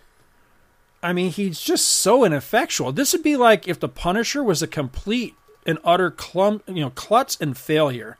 That's kind of what the Vigilante is in this. He's constantly getting the shit kicked out of him. And I mean, it's not in like an Indiana Jones kind of way. It's more like in a, boy, you just suck kind of way. You're bad at your job, sir. Yeah, exactly, yeah. So anyway, enough on that one. Did you have any thoughts on that specific issue? It was such a slog to get. I gotta admit, when I got about halfway through, I'm like, okay, and just started scrolling down because I didn't care. Because like some of the issues, like the Legion issue, especially that we're going to be talking about, I really got into the story.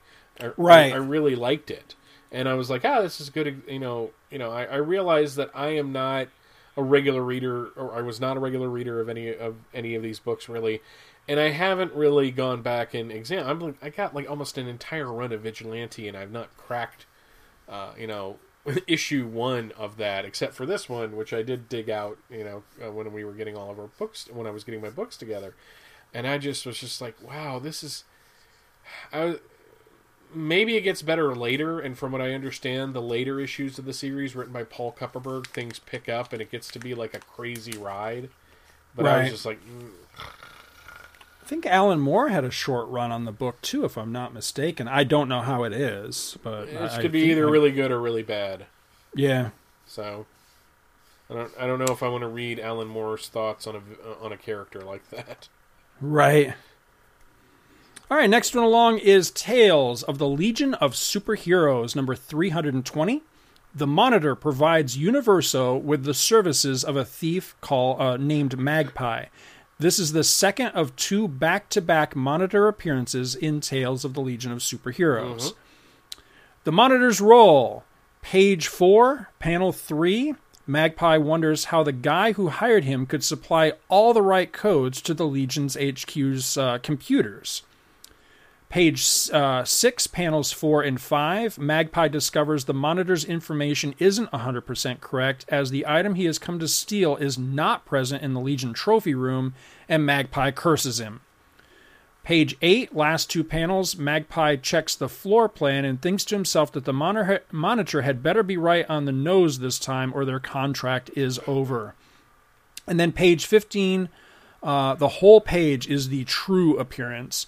Magpie, whose thoughts narrate the issue, tells us that the Monitor took back all the gadgets that he'd given Magpie after the thief's failed mission to the Legion headquarters. Magpie is glad to be through with the Monitor, however, as he gave him the creeps. So we get a shot of the Monitor's satellite in orbit around the shielded Earth of the 30th century. Lila remarks that they managed to retrieve everything except the dematerializer and asks the Monitor if she should forfeit part of his advance credits to cover the loss, but the Monitor assures her that it's quote-unquote only money and that they are above such meager interest, which I really like that sequence because that kind of hints towards something bigger, that he's not what he seems as just a supplier of bad guys. The Monitor turns his attention to a telecom where he discusses Magpie's failure with Universo, and he offers further assistance should Universo still want to try for the prize in Legion headquarters again, but Universal declines. As standard, only the Monitor's blue-gloved hand is shown and the shadowed back of his head. Lila looks especially good in the 2 panels she's in. I think the art is very nice in this issue. It's by Jurgens and Kiesel. Mm-hmm. And even if the story is fairly pedestrian, and I was glad to discover that I really like the pencils in this one, because we will be covering another Dan Jurgens penciled issue. I think that's next time around. Yeah, and I didn't feel as good about that one, I got to be honest with you.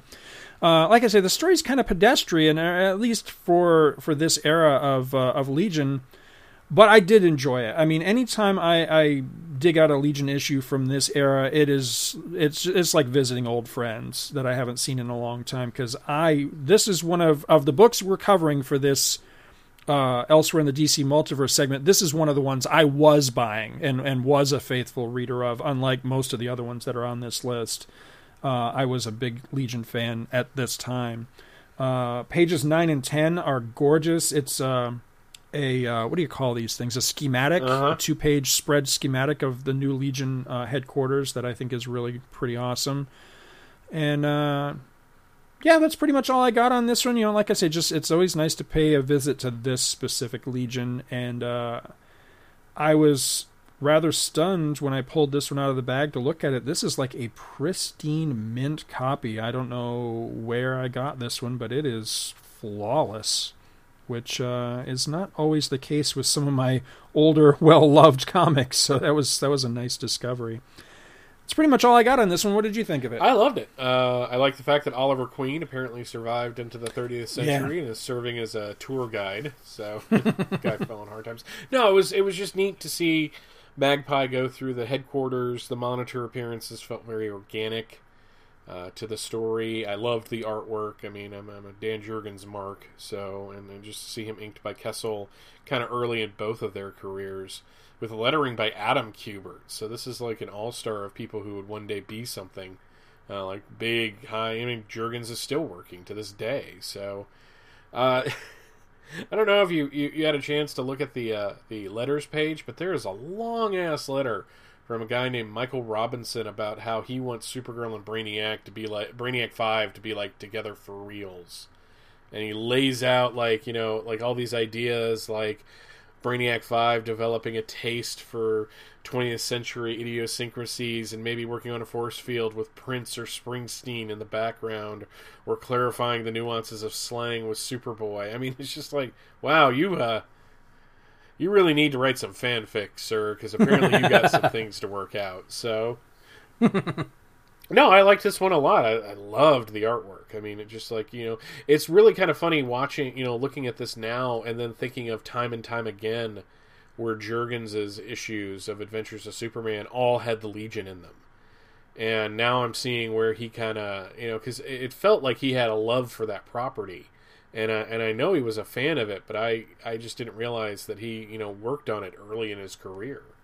So, Magpie's a weird-looking character. Yeah, he is. I wonder if he's related to the John Byrne Magpie from Man of Steel #3.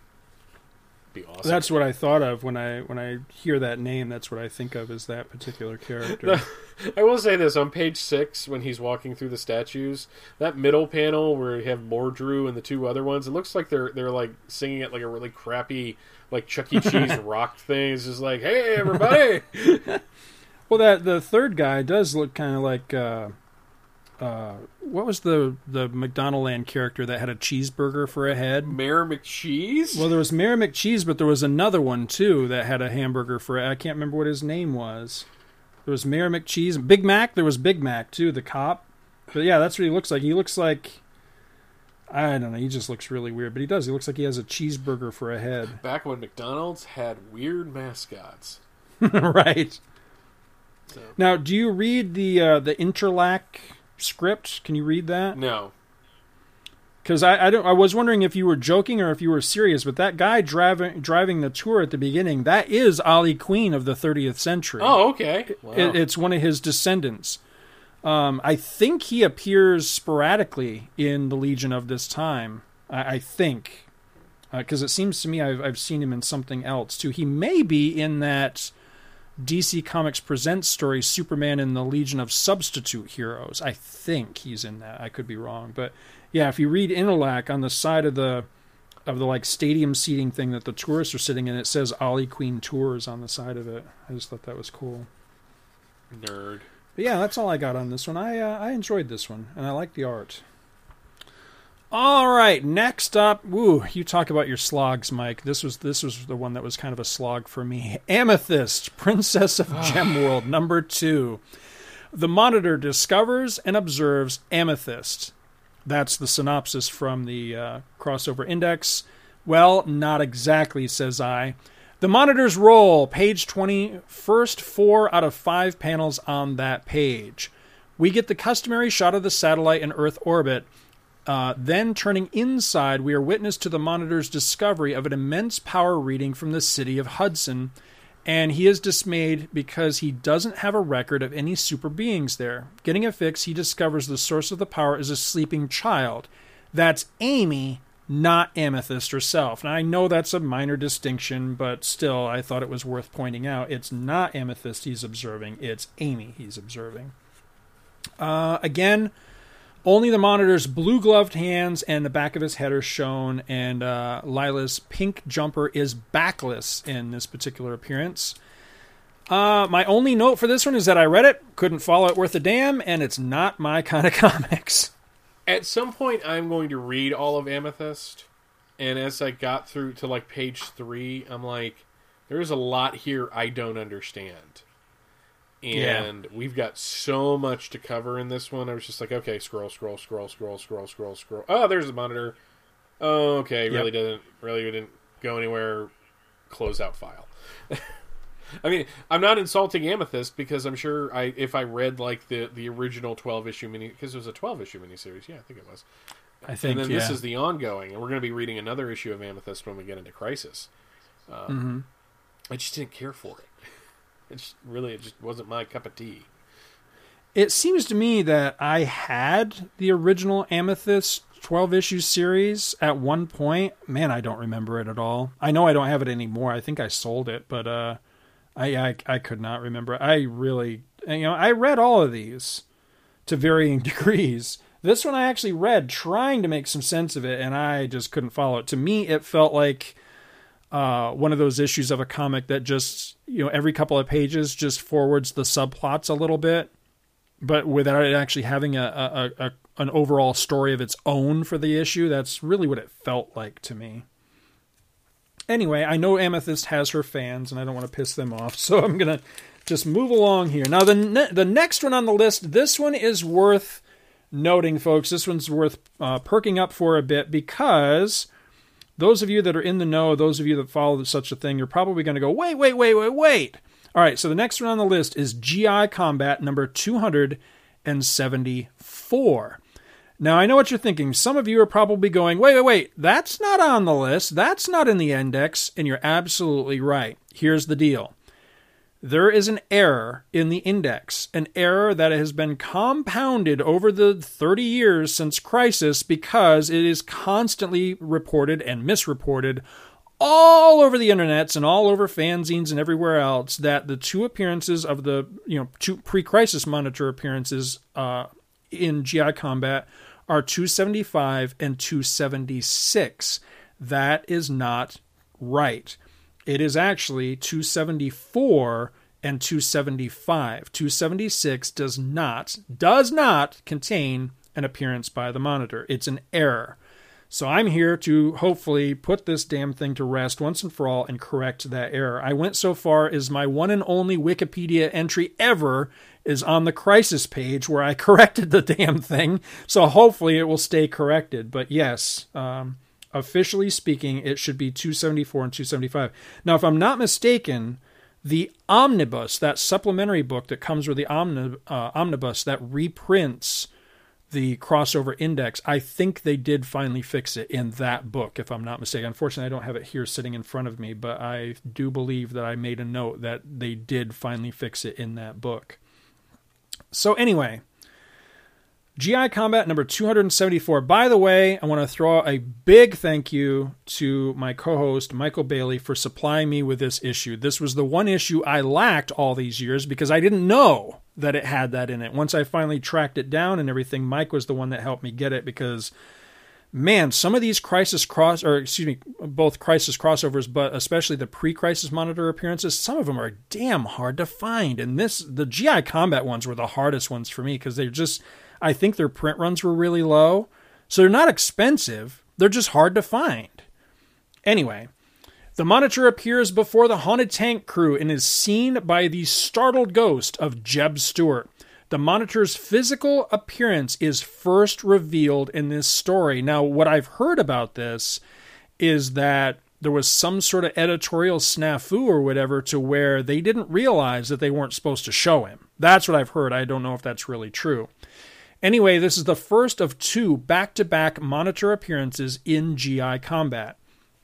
So, you know what? It occurs to me that I totally did not make the Monitor's role in this issue notation like I usually do. So, flipping very quickly, it is on page 5. It is... Basically, it's the bottom half of the page. You've got basically 5 panels, and it's the bottom 3 panels. You literally do have the Monitor sneaks up on the ghost of Jeb Stuart. Now, here's the weird thing, is that this is the most distinct image we have gotten thus far of the Monitor. You can clearly see what kind of outfit he has on. Now, we're seeing him from the back, but you see he has capes. He has these giant shoulder protector things. He's got kind of his neck brace thing on. He's got... like Norman Osborn style cornrow things in his hair and everything. He's got gauntlets on. But the way he's colored and the realm that he appears to be appearing before Jeb Stuart in gives the appearance that he is also in the ghostly realm like Jeb Stuart is. So it's a little bit weird. Yeah. It almost gives him a ghost feeling. It's extremely strange. Yeah, and Jeb Stuart even says, "You came up on me like a ghost." And he says, "I never saw the likes of you before. Who are you? Where are you from?" And he says, "I am the Monitor, new to this realm of blood and death. That is all I can reveal now." And then he disappears. So that's it, but it's still very cool. I really like this. This is the most we have seen. And there's also a little inset picture of the Monitor where we get to see his eyes. We see more of his funky cornrow hair, and we see that he has very prominent eyebrows, much like Martian Manhunter or something. He has those, what do they call it, like Cro-Magnon type eye ridges, eyebrows. But that's pretty much it.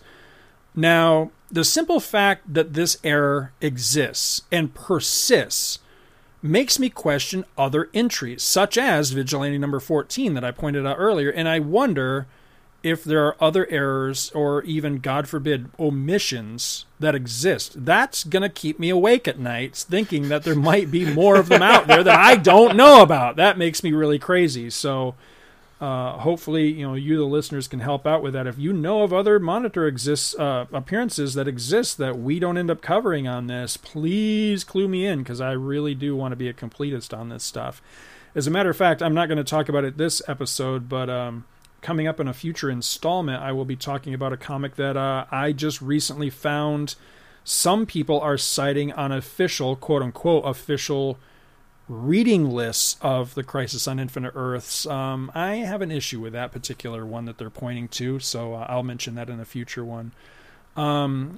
The only note I really had on the story at all is that it is totally unclear whether the haunted tank is destroyed at the end of this story. It just ends, and it looks like the tank's blowed up.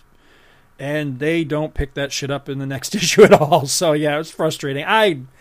The kindest thing I can say about this is it ain't my kind of comics. I don't like war comics, and this is a lot of the reason why right here. What'd you think of it, Mike? I kind of wonder if the conversation about, what issue of GI Combat did this come up in is just like, was that 274, 275? It was 275, 276. Who the hell was reading that book anyways? So I don't know. It was one of those issues, yeah. Which is unfair because GI, war comics have their fans, and I I'm not a big fan of Robert Kanigher as a writer, so it was kind of hard to get through. I was amused that Attila the Hun is the ghost in the enemy tank. And it's kind of like when Kit went up against Carr on Knight Rider. It's just like, this is the evil haunted tank. Oh, brother. And the Monitor appearance is just like, who are you? I'm the Monitor. I'm new here. Bye. It just doesn't make any sense to me. It's just like, it's like sometimes we've read these Monitor appearances, and I feel like, God, I shaved my legs for this. I mean, seriously. And it's funny because I found this issue, and I'm like, oh, good, I found it, because Scott told me that this is the one, and I bought it, and then I went to another dealer. This was all at Dragon Con, and I found another copy. And I'm like, well, I'm just destined to find this. After that, I can't find a single... I mean, it's like on eBay for extreme... Like, God, these back issues of GI Combat are just too damn expensive. I guess the print runs were just so low that now, getting these issues is kind of harder and harder and harder. And why GI Combat? Was it to show that, the Monitor's effects are far-reaching? He's in the future. He's in the past. He's all over. He's on Earth 2. He's on this Earth. It's just like, I felt like I wasted my time, really, reading this, in all honesty. I feel you, and I feel much the same way, but at the same rate, I like the nature of just what you said, that this is meant to illustrate the fact, once you piece it together, and if you are one of those people that was buying like everything, because this was at a time when I feel like you still could, if you wanted to, buy pretty much everything that one company was putting out, for the most part. So if you were one of those kind of fans that was buying everything, and you started to piece the picture together, then the Monitor would appear that much cooler and mysterious to you that, holy cow, this guy was just in the Legion in the 30th century on Earth 1. Now he's here on Earth 2 in the 40s. Now he's here with the haunted tank on Earth, I presume Earth 1 in the 40s. So it's all over the place, and I like that. Unfortunately, not all of the appearances are stellar. And this is one of them. Yeah. This one is this one's noteworthy, and this one's worth having, just because this is the first time we actually get to see the Monitor. Yep. I mean, it's not the greatest, depiction of him, but it's the most complete picture we've gotten so far. Because up till now, he's just been either a hand or the shadowy back of a head, and in this one, you pretty much get to see him, which I thought was really cool. All right, next up we have Wonder Woman, number 323. The Monitor manipulates events so that Dr. Psycho, the Silver Swan, and Angleman are pitted against the Amazon-powered Etta Candy. Yeah. The Monitor's role. Now, this one's pretty cool because he actually is kind of incorporated into this. It's not just like a quick little panel thing. Yeah. He's part of the story in this. So page 1, first 5 of 6 panels. We open with the obligatory satellite shot, and then we cut to the interior where the Monitor puts a ranting and raving Dr. Psycho on hold. Only the Monitor's blue-gloved hand is shown, and Lila is in her standard pink jumper with a low V-cut in the back, slightly different than the one shown in Amethyst number 2. That was just simply backless. Page 7, bottom 4 panels, another obligatory satellite shot, then the Monitor communicating with the Silver Swan, who is hunting for Captain Wonder. Now, this part of the story is strange because Lila just butts right into the conversation and says, wait a second, I thought Captain Wonder was really Dr. Psycho, your current client. Now, what's odd about that is that it's never made clear if the Silver Swan can hear this outburst or not to mention that it seems kind of out of character for Lila, as much or as little as we actually know about her character at this point. It seems out of character for her to just butt in like this, just blurt out in the middle of this conversation. So what I want to know was, did the Monitor place this on hold? Was there like a mute button or something? Was he wanting to hold on to this information and not share it until Lila blurted it out? did Silver Swan actually hear this exchange? And that none of that's really made clear. But regardless, Monitor asks Lila to trust him, that he knows what he's doing. I always know what I'm doing, he says. Again, only his gloved hand. Here, you get the back of my hand. Only his gloved hand is shown, and Lila is shown only from the front in these panels, revealing that her jumper is also low cut in the front. Page 14, all but the first panel on this page. Monitor and Lila watch the goings-on in the issue as Etta Candy is mistaken for our heroine, Wonder Woman. Lila asks, is that little butterball really Wonder Woman? Now, that's a statement that I can't imagine not catching at least some flack these days. The Monitor says he's seen unlikelier combinations of superhero and secret identity, and I had to kind of rack my brains to think of some. He then takes a call from the Angle Man that is unintentionally hilarious. It goes like this. Monitor, Angle Man here. You got me my angler back, but I still can't power it up. Yeah, just use your imagination, kids. Instead of recommending little blue pills, the Monitor tells Angleman to go to the National Air and Space Museum to find a solution to his problem. Lila calls him out on the fact that that's where Dr. Psycho, the Cheetah, and the Silver Swan are holding Etta Candy, whom they mistake for Wonder Woman, and that he's, you're getting a kick out of this the whole time, aren't you? And the Monitor just plays innocent about the whole thing. But I liked that. I liked that there was actually a little bit of comedic something between Lila and the Monitor, and that the Monitor seems to have kind of a playful side, at least this time around.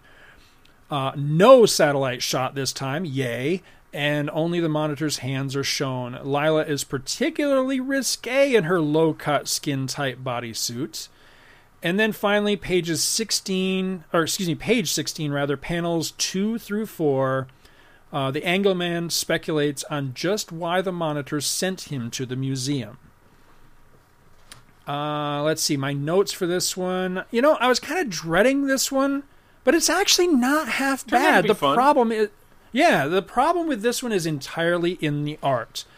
Don Heck, God love him, never a favorite of mine, is way past his prime doing this title, and the art looks rushed, bland, and I gotta say it, just uninspired, which is a shame because Dan Mishkin's script is actually fun, if a little silly. There's a lot of shit going on in this issue. My synopses were very, very as brief as I could make them, but man, there was a lot going on in this. I never knew about the character called Glitch before and could have easily gone the rest of my life without knowing about him because, wow, what a shit character. Captain Wonder just makes me giggle.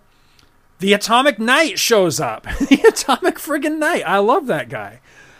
Now, if Etta Candy is supposed to be fat, that's not clearly depicted here. I think she just looks like a real normal-sized woman. I don't see where she's called a butterball, and I don't see, and I have seen her drawn as being that the tubby little that 40s character that I can't imagine would be too accepted today. But yeah, I don't see that in this. And my last note for this one, Wonder Woman, you two-timing bitch. She's about to go and give Glenn Talbot little after. He is totally Glenn Talbot. That's funny. I was surprised that I enjoyed this issue as much as I did. You are not going to convince me that editorial did not go into this issue and have somebody redraw Wonder Woman's face, because everything about this thing is like, Don Heck, that Wonder Woman on page 4 is not Don Heck. That face, no. And then later, it's like she's softer than all the other characters. I think somebody redrew her, like they used to do with Jack Kirby's Superman faces. That could be, yeah. Now that you say that, yeah, she's got a much softer. Yeah, that could very well be. Yeah, I think the Monitor's funny in this, but he's kind of a jerk. And now the Silver Swan is my client as well. What of it? Huh? I always know what I'm doing. I was surprised that he was integrated into the story as closely as he was. When did Paul Spataro start playing the Monitor anyway? Angle Man calling for technical assistance. He can't get his angler up. Poor bastard. Okay, I got it right in front of me. Yes, I've turned it off and on. Yes, I've unplugged it. Okay, so reset the settings. Okay, that's not working. Oh, don't put me on. Oh, damn it. Bad enough I'm talking from Steve from New Delhi. So, yeah. Oh, I love it. And now all I picture all hold music is that one from like the Little Caesars commercial where you're wasting your life just waiting and holding and waiting forever. So, no, it was a fun issue. I enjoyed this quite a bit. This one I paid attention to a little more than the others. Captain Wonder is fucking silly. Yep. How sucked is Glitch? He's a little green alien with giant pointy ears, big black eyes, antenna, blonde mullet, or kind of like a mullet, and basically a pink Starfleet uniform from the Star Trek movie. What the hell is this thing? I don't know. Maybe at some point I'll read all of this run of Wonder Woman. Wow. It's not exactly high on my list. Yeah, me either. Real quick, though, I did have one last note. I'm supposed to read something here. So this is actually the intro to the letter column for this issue. I can't remember why I have this note, but hopefully it'll point itself out. So this is quite a while back now, when and this is by... Who the hell is speaking here? Oh, this is Alan... Who is this? Alan Kupperberg or Gold? This is the editor of the book. Let me flip back to the credit. Where the hell is the credits? Alan Gold. Okay, this is Alan Gold, the editor on this one. Quite a while back now, when I was getting the hang of this funny book editing racket, I mentioned to Dan Mishkin that it would be fun someday to put together a big villain issue of Wonder Woman, a double or triple threat for our Princess of Power, with each foe a grade A nuisance in his or her own right. Dan, who has plans of his own for the storylines of this comic, said something like, "Sure, Alan, sure, anything you say," and adroitly switched the subject. During another conversation, I complimented Dan on his treatment of Etta Candy and hinted that we might do worse than to devote the better part of an issue to Di's irrepressible roommate. At such times, Dan would feign interest, of course, and then announce that Grace, his irrepressible daughter, wanted a snack or had a skit on Sesame Street to show him, and he had to cut the phone call short without a moment's delay. Imagine my surprise, therefore, when Dan declared one day that he had thought up just the story I wanted, a Big Etta and the Villains issue. It all came together in his mind, he said, when he was looking for a noteworthy situation to bring the Monitor to these pages. The Monitor, as everybody knows, is a mysterious figure who's been snooping on the whole DC universe from a gold-colored satellite. He's been spying for quite some time now, though in the beginning he concentrated on the new Teen Titans. I don't think his presence has been omitted from any DC comic lately, excepting maybe Sugar and Spike. You'll find out soon enough what he's up to in the imminent Crisis on Infinite Earths maxi series. The first issue will be on sale next month. Anyway, like all DC writers, Dan had to work a Monitor story into the regular continuity of his book. I think Dan can take a bow for putting together the very best Monitor story to appear prior to the Crisis maxi series. That's why I wanted to read this. Do we agree with that? Because I don't know. I think in terms of being part of the story and being kind of fun, maybe. But I gotta admit, though, the more I read these and the more I think of the early Monitor appearances, the more I get that the Emperor has no clothes sense. And what I mean by that is that growing up, knowing the legendary status of Crisis, I just had this assumption that DC just had everything worked out. Just absolutely, they knew what they were doing. They had all these appearances beforehand. It went into the main book, and it was just like this tightly controlled, series. Like this was the best thing they ever did. And then you read the research, and you look into like the memos, and it's just like, wow. They were kind of just making all this up as they went along. And that's how I feel about the Monitor appearances. It's like, we need Monitor appearances. Well, what's he going to be like? Fuck if I know. I mean, just put him in your book.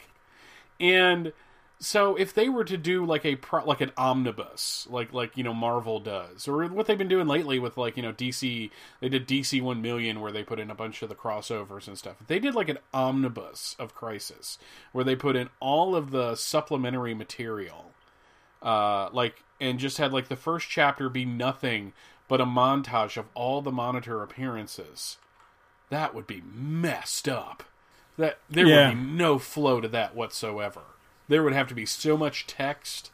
I think the way to do it would be, like you said, it'd have to be a lot of text, and it would be very disjointed. But the way to do it is exactly, not to sound big-headed, please believe me, I'm not trying to, to toot my own horn, but I think it would have to be the way that I've been doing this crisis management section. Which you've been doing a great job on, sir. Thank you for taking Thank you very much.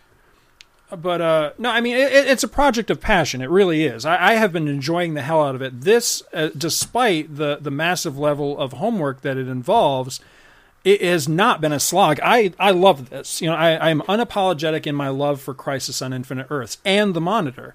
So this has been a lot of fun. I think that the only way, because I have thought long and hard about that, because there was a point when I was tracking down the individual issues, because I'm very proud of the fact that I own all of these pre-Crisis Monitor appearances and the crossovers proper, as actual paper issues. That I'm very proud of that. It's one of the high points of my collection for me personally, is having tracked down these damn things and built that collection. But as I collected it, and then of course as I had it collected, I thought, why the hell has DC never done this themselves? Why haven't they put this together? And I think it's for the very reasons that you said, Mike, is that it would be just one friggin' messed up, disjointed read.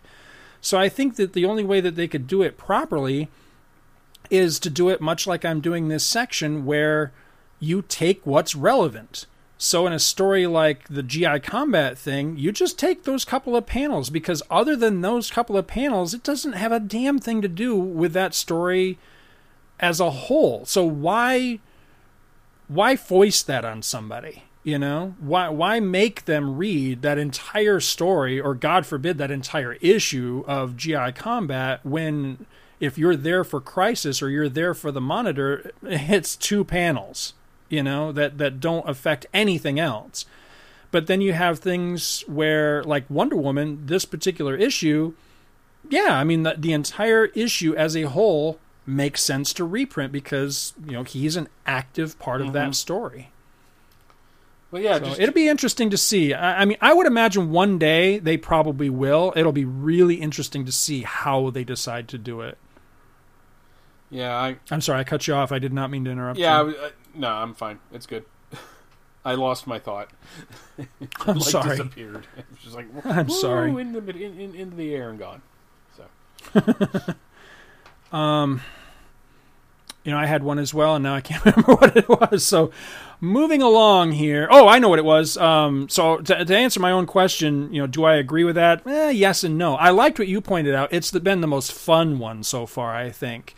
As far as the most important, or how did they phrase it, the most involved or whatever, I don't know if I would go that far, because don't forget, even though the story sucked, the Monitor ultimately led to the downfall of the villain in that JSA JLA crossover story that we covered with what were they, the Champions or whatever the hell family. The story wasn't really that good. But if it wasn't for the Monitor's involvement in that story, it's arguable whether or not the teams could have beat him or not, because he provided the distraction that allowed them to send him to limbo or whatever the hell they did with him at the end of that story. So I would argue that was more important than his role in this one, fun as it was. Anyway, Next up, Action Comics number 564. The Monitor gives the Master Jailer an amnesia-inducing device that will work even on Superman. The Monitor's role, page 7, all but the first panel. In flashback, the Master Jailer thinks back to his communication with the Monitor in which he was given the amnesia device. The Monitor tells him that while he cares not for the Jailer's plans, that the Jailer must not allow Superman to be reminded of his true identity at any time within the first 48 hours of exposure, or he will be shocked back to normal. For instance, says the Monitor, if he were to don a Superman costume, all could be undone. Of course, that's exactly what happens. But that's an interesting thing, too, because it almost implies foreknowledge on the part of the Monitor, that maybe he knew what was going to happen. Yeah. I don't know, maybe that's a stretch, but I thought it was interesting that the very thing he warns the Jailer not to allow to happen, happens. After the first panel of the Master Jailer speaking to the Monitor through a Skype call and yet another obligatory satellite shot, the third and fourth panels of this particular appearance are the most revealing of the Monitor so far, aside from GI Combat number 274. Mm-hmm. While he is colored dark blue and shadowy all over, the design of his outfit and the shape of his face and skull and the fact that he may very well be bald are clearly shown. Lila is in her standard pink jumper with the low-cut front. My notes for this one, very few. I liked this issue. It was fun. I liked this issue a lot. I dig Savick's art on Superman so much now, and it makes me wonder why I didn't when I was a kid. I can't remember why, but I see this now, and I really, really enjoy it. There are some rather gaping holes in the logic of the story. For example, how did the Master Jailer set up that job for Superman? That's never made clear. Where the hell did Mike Benton's clothes and apartment come from? So I actually messaged the writer, Paul Kupperberg, on Skype, but unfortunately he has not gotten back to me. It was probably the way I worded it, which was just simply, hey, Paul, how's it going? I've got some super nerdy questions. No, that is not what I wrote. But it was I think that was almost the implied nature. I've got some super nerdy questions regarding Action Comics number whatever it is. Can you help me out? And I did not hear back. He's probably like, I wrote that? So, But yeah, basically what happens is the Master Jailer makes Superman forget he's Superman, and he makes him believe that he's somebody else who's just a regular Joe that's like a dock worker or something, which is actually a really cool idea, and I like the story. I really, truly do. But the problem is that Superman, he goes, oh, that's right, what am I doing here? I'm Mike Benson. I'm late for my first day on the job. And he goes to this job site, and they're waiting for him. Now, how the hell did the Master Jailer put that together?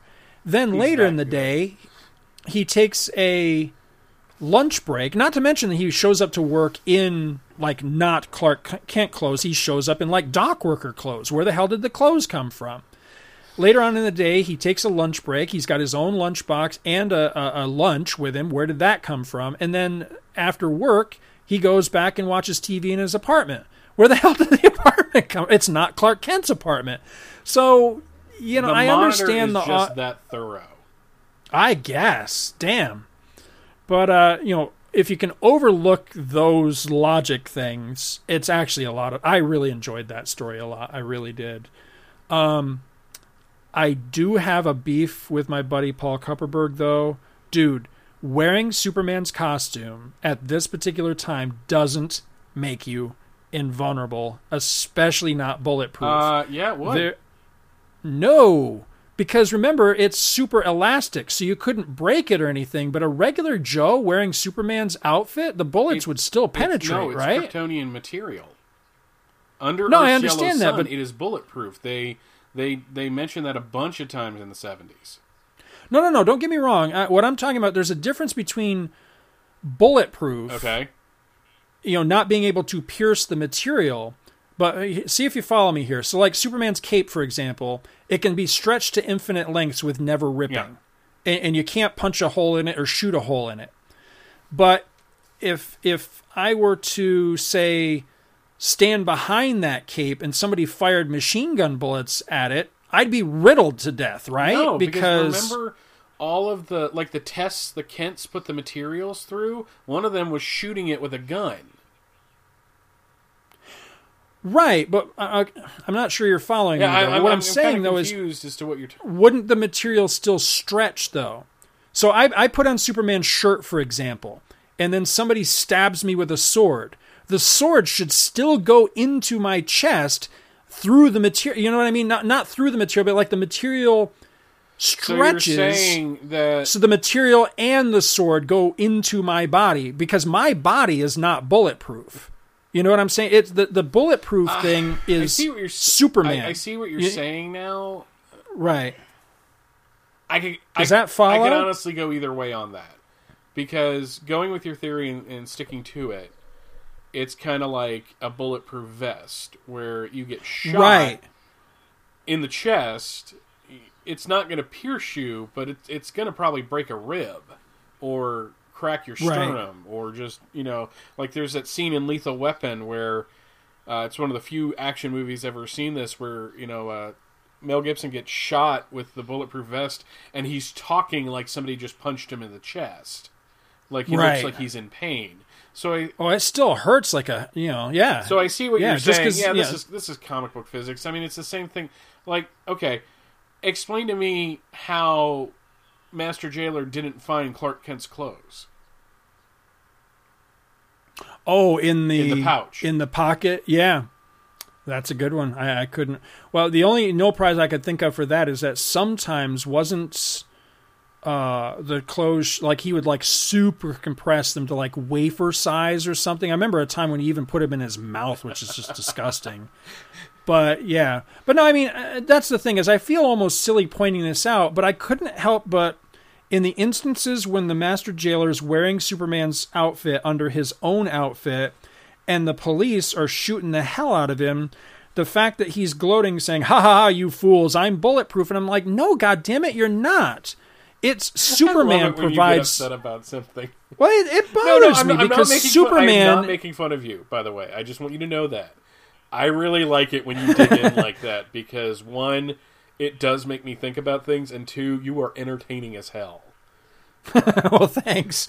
But I'm really serious about this one, because you know what made me think about it is in the comics, like say when Plastic Man or Reed Richards is shot by somebody, you can see there's usually a great shot, especially with Reed Richards. There'll be a great shot of him being all pliable and spread out, and you can see the bullets, like, I'm trying to describe it with my hands and you can't see me, but the bullets are going into his body, and then his body, because it's elastic, is just giving in those couple of spaces where the bullets are hitting him. So he's not being pierced, but his body is giving to allow the bullet to run its course, if you know what I mean, to lose its velocity and all that. And that's the way I imagine Superman's costume would work in this instance, is that the bullets would hit it, they would go into the body of the wearer without piercing the material. So the material gives right through the person's body, like a normal bullet would do, without breaking the material. That's what I think should happen in this, because again, it's not, there's no rigidity to the costume. It's not armor. It's not a flak vest. It's just clothes that just happen to be able to be stretched to infinite lengths, right? Mm-hmm. Does that make sense? I see what you're saying. What you're asserting is that the bullet wouldn't pierce the material. Right. But because if you're following the logic train to a conclusion here. Because most people would say, well, the material's bulletproof, so you could wear it like a bulletproof vest. And I seem to remember stories where Superman would lose his powers and something like that would happen. Where it's like, oh, well, thank God I'm still bulletproof because my clothes are bulletproof. But what you're basically saying is that like if somebody stabbed him in the Master Jailer while wearing the thing, the blade would not pierce his skin like a nice sharp like, slice. It would basically like be trying to shove a butter knife into somebody. And it might pierce the skin, but at the very least it's going to do massive internal damaging. The same with bullets. It's going to kind of dip into it. It may not break the skin, but if it does, it's going to break the skin in a dull way. So it's going to be even more painful than just getting shot, because then it's basically like someone shoving their fist into your chest through your shirt and pushing your shirt into your body. Right. So, well, I finally, it's taken me a while, but I finally came up with what I think is a good analogy for what the hell I'm talking about. Take saran wrap and saran wrap a pillow and saran wrap a cinder block and then punch each of them. With the pillow, it's going to have give in it. You know what I mean? Yes. You probably won't break the saran wrap, but that pillow is going to have give. You're going to put your fist into that pillow, but good. Punch that cinder block, you're probably going to break your friggin' hand. So we here at Tales of the Justice Society do not endorse punching cinder blocks. If you do that, please send me pictures so I can laugh my ass off. Yeah, and then we have somebody who's like a black belt, that's fourth dan in some, like martial arts, and he just blows it out. It's like, great. But I mean, that's essentially what I'm talking about. It's the cinder block, or Superman in this case, that provides the bulletproofness, the rigidity. Not the saran wrap, you know what I mean? The clothes and the saran wrap work the same way. They're just the covering. So I don't know. I've thought about this probably way too much, but like I say, it's little things like that in stories like this that sometimes kind of take me out of it a little bit. Like, gee, as much as I respect this writer, did they really understand the physics of this character in their universe kind of thing? Not hopefully that doesn't sound insulting of Paul Kupperberg, whose work I adore, but yeah, it just kind of pulled me out. Lastly, because I feel like I'm bogarting this section way too long, I seriously dig the Master Jailer. I really like this guy. What did you have on this issue, Mike? I enjoyed it. I enjoyed it quite a bit. I like Kupperberg's writing on Superman. The more I read it, the more I like it. I too like the Master Jailer. I like the idea that he's this fat kid that had a crush on Lana Lang, but she always only had eyes for Superboy, and he does everything he can to get her attention, and it just keeps failing. And that's kind of it's just a neat idea to me. I like the idea of making him forget. Again, this is one of those things where you have somebody fighting Superman, but not on a power level. You have him fighting it on a kind of like trying to outsmart him, basically. I can't punch Superman, but man, if I can make him forget who he was, and then he's gone. I mean, it's like basically that's what the Wizard did in the Superman Takes a Wife story from Action 484, when Earth 2 Clark Kent forgot he was Superman and became this dynamic reporter and all that. So I enjoyed that part of it. I think this one dude that works with him has a serious crush on Mike Benson. Keeps wanting him to change clothes. Kind of creeping me out, but that's okay. I mean, hey, maybe it's a legitimate crush. I don't know. But no, and the Monitor appearance was just perfunctory, I guess is basically the way I would describe that. It's just like, I like how you refer to it as a Skype call. It looks like the Master Jailer has set up one of those, like, remember in the 80s you had like the miniature video games that were like, it was like oh yeah, where you had the screen and everything and a little joystick, and it looked kind of like it was like a small scale version of like a Pac-Man game or something. That's kind of what it looks like he's talking into. So, but I enjoyed it. It was good. All right, last time around here for this episode, we have DC Comics Presents number 78.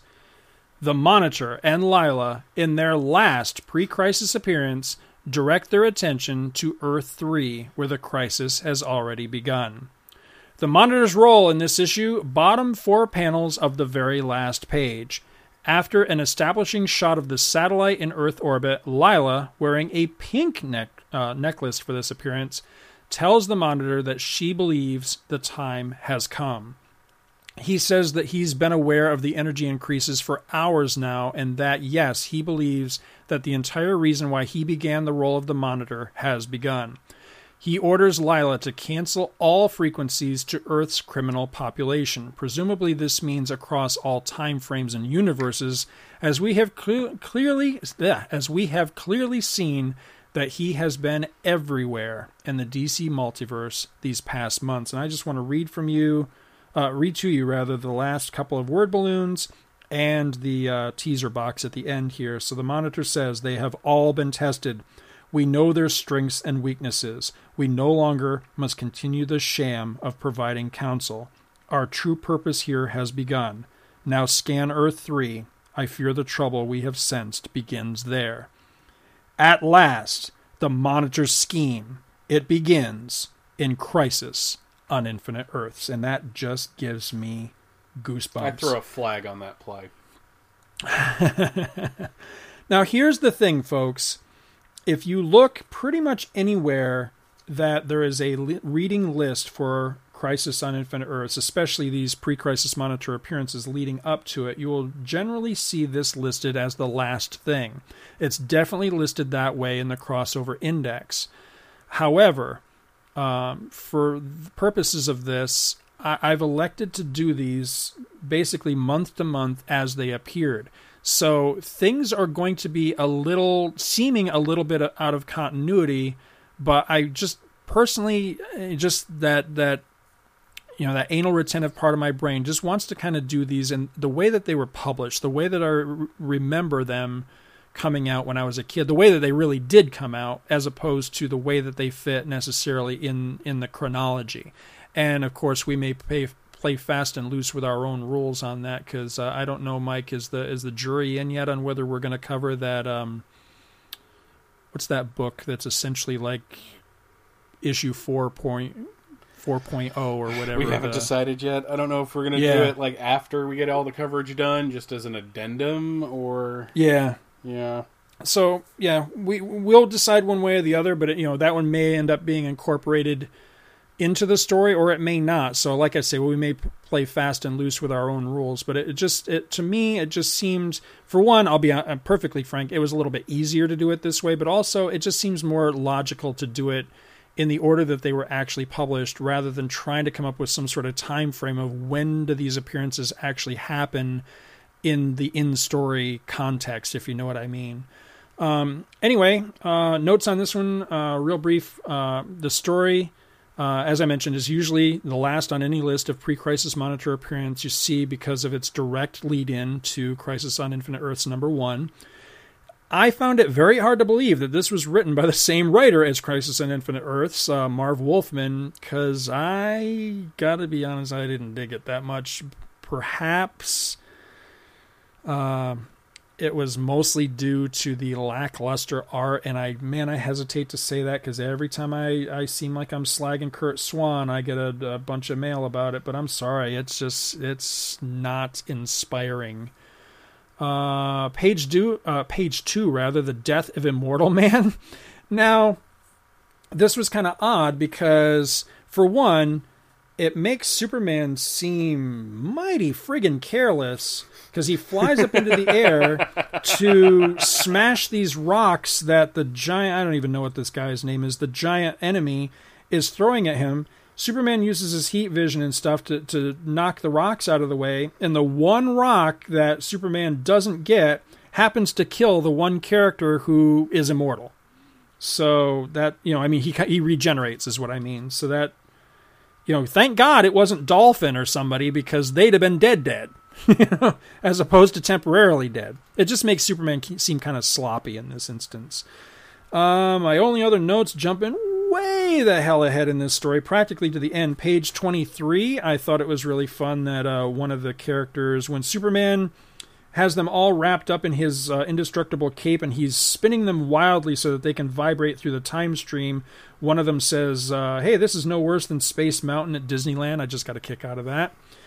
And also on that same page 23, panel 5, I thought this was worth quoting. The three dudes here, this is a crossover, by the way, Superman and the Forgotten Heroes. And three of the Forgotten Heroes are commenting, and one of them says, "Our history books did not lie. Superman is the greatest hero of all." And another one says, "He is the ideal we all strive for." And I like that. Damn straight. Damn straight. That's what the third guy should be saying. The big bulbous-headed freak with the red skin. Damn straight, he should be saying, but he's not. That's all I got on this one. What did you think, Mike? The story itself was fine. I mean, it's the Forgotten Heroes, the Forgotten Villains. It's a cute story. Hey, like, who's coming up, so you'll know who these people are a little farther down the line. I gotta tell you, that Monitor appearance kind of is one of my main exhibits in they were just making this up as they go along. Follow me on this one. You look at the dialogue that is presented to us on that final page, right? Okay. So we've got Lyla and the Monitor there, and why can't I get to that page? Okay, here we go. Monitor, have you yet located either Krakow or the Enchantress? No, even my sophisticated equipment, blah, blah, blah. I already have Monitor. Yes, Lyla? I believe the time has come. I detect the energies forming. I've been aware of the energy increases for hours now, and yes, I believe the reason I began the role as Monitor is begun. Cancel all frequencies to Earth's criminal population. They have all been tested. We know their strengths and weaknesses. We no longer must continue the sham of providing counsel. Our true purpose here has begun. Now scan Earth 3. I fear the trouble we have begins there. Okay, going with how that's presented, Earth 3 is the first world that should be destroyed. It's not. There is a world destroyed before Earth 3 in Crisis on Infinite Earths number 1. And, following the history of Crisis on Infinite Earths, the Anti-Monitor has been destroying worlds for eons now. Like, more and more are falling. So, the real reason that he has begun his role as the Monitor has not begun. Okay? If you're just strictly speaking that it's him trying to gather warriors together, then I can kind of see it. Yeah, that was going to be my no prize argument, actually, is that I don't know that that he comes right out and says it, but I think it's heavily implied in one of the early issues, possibly number 1, I forget, but I think it's heavily implied in the beginning of the story, Crisis Proper I'm talking about, that the Monitor intended to recruit the crime syndicate, and that doesn't happen because of what happens to Earth 3. So I'm thinking, I'm with you. I totally buy what you're saying, but my no prize would be is that world that's destroyed first. I don't believe we see any super beings on that one. If memory serves, we have Pariah drugged to that world to witness its death, but there's nobody fighting for it. And we don't see that until the next world to be destroyed, which is Earth 3, which we clearly see the crime syndicate and Alexander Luthor fighting for the survival of that world. So I'm going to, I know it's kind of BS, but I'm going to postulate that maybe up until we reach Earth 3, there aren't any superpowers, superheroes. And that's why he feels now it can start, because now is the time he starts to recruit his... But if that's true, then it seems like Monitor is the worst procrastinator in the history of anything, because he waits until the crisis is approaching the worlds of the people that he wants to recruit, which is kind of stupid. And that's kind of my point, is that his role as the Monitor, it began the moment the Anti-Monitor started destroying planets. When they both woke up and, he started consuming universes and increasing his power base, the Anti-Monitor did. The Monitor was basically trying to fight against him. And I know it's kind of hard to try to be linear about this, because it's not a linear concept, especially since he's been jumping time and universes. But I just take exception. A little bit of tweaking of the dialogue and everything would have been fixed. But that line, I fear the trouble we have sensed, begins there, implies that there hasn't been a problem up until Earth 3 is destroyed. And that's clearly not the case. So, that's the only reason I'm calling shenanigans on this. I'm not saying Marv Wolfman's full of shit, or it's crap and the entire thing falls apart. I'm just going to go burn all my comics now. I mean, it's not that extreme, but it just, it further proves my point that I think a lot of this stuff was kind of made up at the last minute. Possibly. So, and it doesn't detract my enjoyment from it. It's just one of those things where if you're going to critically analyze something, you critically analyze it, you know? You don't... Well, rather than see it, though, as any sort of indictment or any sort of harsh criticism, actually, in a strange sort of way, I see it as that much more of a compliment to those involved, because they pulled it off in a way that I don't think has ever been pulled off again. Mm-hmm. I mean, very recently in comics history, we saw yet another universe-changing event that many believe is not coming across near as successfully, and that also was kind of not thoroughly planned and kind of haphazardly pulled off. And so, when something does work, you yourself said, and I did as well. I'm right along with you. You yourself said that you always had this feeling of it being very well thought out, very well planned, and perfectly executed. And we're kind of seeing that's not entirely the case. I think that just stands as a testament to the men and women involved, that they were able to pull off that magic trick, because I bought it. I mean, as a kid and pretty much all my life, up until really, as you say, doing the homework for this, I bought that. I really thought, no, this was planned over years. It was meticulously thought out, and it was perfectly executed. And while I still stand by a lot of that perfectly executed, yeah, you can see where there was a lot of last minute things, changes, tweaks, that sort of thing that I think is kind of the fun of pointing out anyway. So I'm actually glad you caught this, because I got to agree with you. It does add a level of inconsistency. So I think it works great as that teaser. Mm-hmm. You know what I mean? Now it's begun. At last, Crisis on Infinite Earths. But yeah, when you look at the big picture of it, yeah, it doesn't quite mesh up the way that it might appear on the surface. It's a good catch. It's just these weird... It's how my mind works. And it really comes from when my lovely wife gave me the absolute edition of Crisis for Christmas years ago. And the main reason I wanted that book was that it had the supplementary material, where they reprinted the crossover indexes, and they reprinted the indexes. But it has this... And we're going to be referencing the crap out of this thing as time goes on. But you read why the crisis happened, which we will get into in the first episode of the Crisis episode. So you read why, what were the origins of it. And I'm not talking, because I joke, and I will joke, everybody has to mention Flash of Two Worlds. But I'm talking real world. What forces within DC Comics, what creative forces said, we need to change what has been the status quo for well over a decade now. And... what writers decided that. And really, this is going to sound like, I'm going to be like, Jim Garrison putting, the entire, putting Clay Shaw on trial and JFK. It's not that kind of party. But if we're going to do this and we're going to do it right, we need to look at all angles. And to me, I have to ask the question, we're going to be asking a question at the beginning, and we're going to be answering it at the end. So it's going to take a year to answer this question. But it's like, was it worth it? And were the creators involved right to do it? So, I mean, and that's a separate question from how good the story is.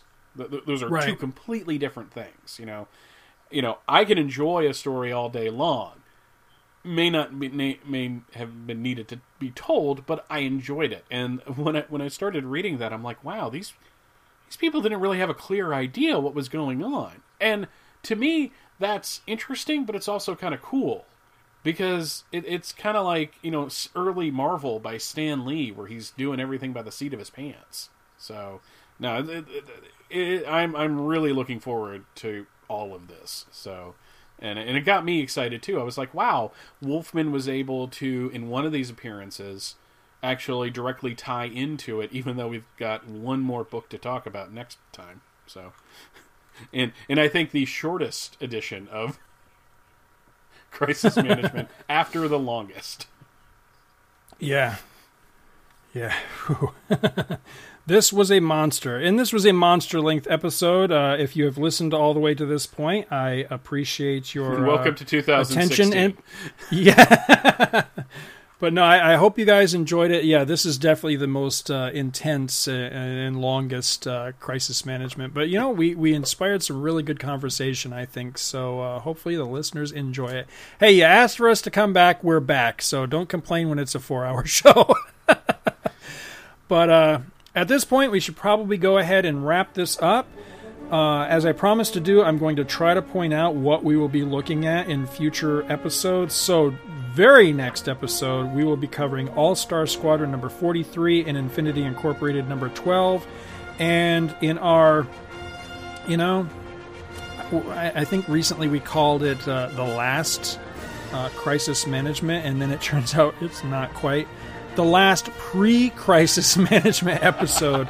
We'll also be looking at GI Combat number 275 and The Warlord number 91. Yes, just 2 books. 2 books, not 7 books next time. So that's what you can look forward to. So let's go ahead and wrap this puppy up. Did you have any closing thoughts, Mike? I hate Marvel. No, I'm just kidding. What? No, I'm just kidding. That's a terrible way to end it. No. Wow, you put me on the spot. Thank you. I am not now, nor have I ever been, a member of the Communist Party. You've reached the end to another amazing episode of Tales of the Justice Society of America. You can find this show, as well as an entire slew of other awesome podcasts on a wide variety of geek-related subjects, from giant monsters to Time Lords to movie commentaries to fangirl interests, at www.twotruefreaks.com. There you can hear Scott on such shows as Star Wars Monthly Monday, Star Trek Monthly Monday, Comics Monthly Monday, and occasionally Back to the Bins. Mike is on Comics Monthly Monday, as well as hosting or co-hosting a few shows himself, like Views from the Long Box, which can be found at www.viewsfromthelongbox.com, and From Crisis to Crisis, a Superman podcast, which can be found at www.fortressofbaileytude.com. Scott and Mike have gigantic egos. They love to hear themselves talk. More importantly, at least according to their publicist, they want to hear from you. So you can reach the guys by writing to talesofthejsa@gmail.com. Would you like to sponsor an episode of this or any other of your favorite Two True Freaks network shows? Simply head on over to www.twotruefreaks.com. Click the PayPal link, donate any amount at all, tell us which show you're choosing and what message, if any, you'd like us to read on your behalf, and you will be an official sponsor of that show's very next episode, with your message read in the show's opener. It's that easy, and there is no minimum donation. Be a show sponsor today. You can also support this show and the Two True Freaks network as a whole when you shop on Amazon.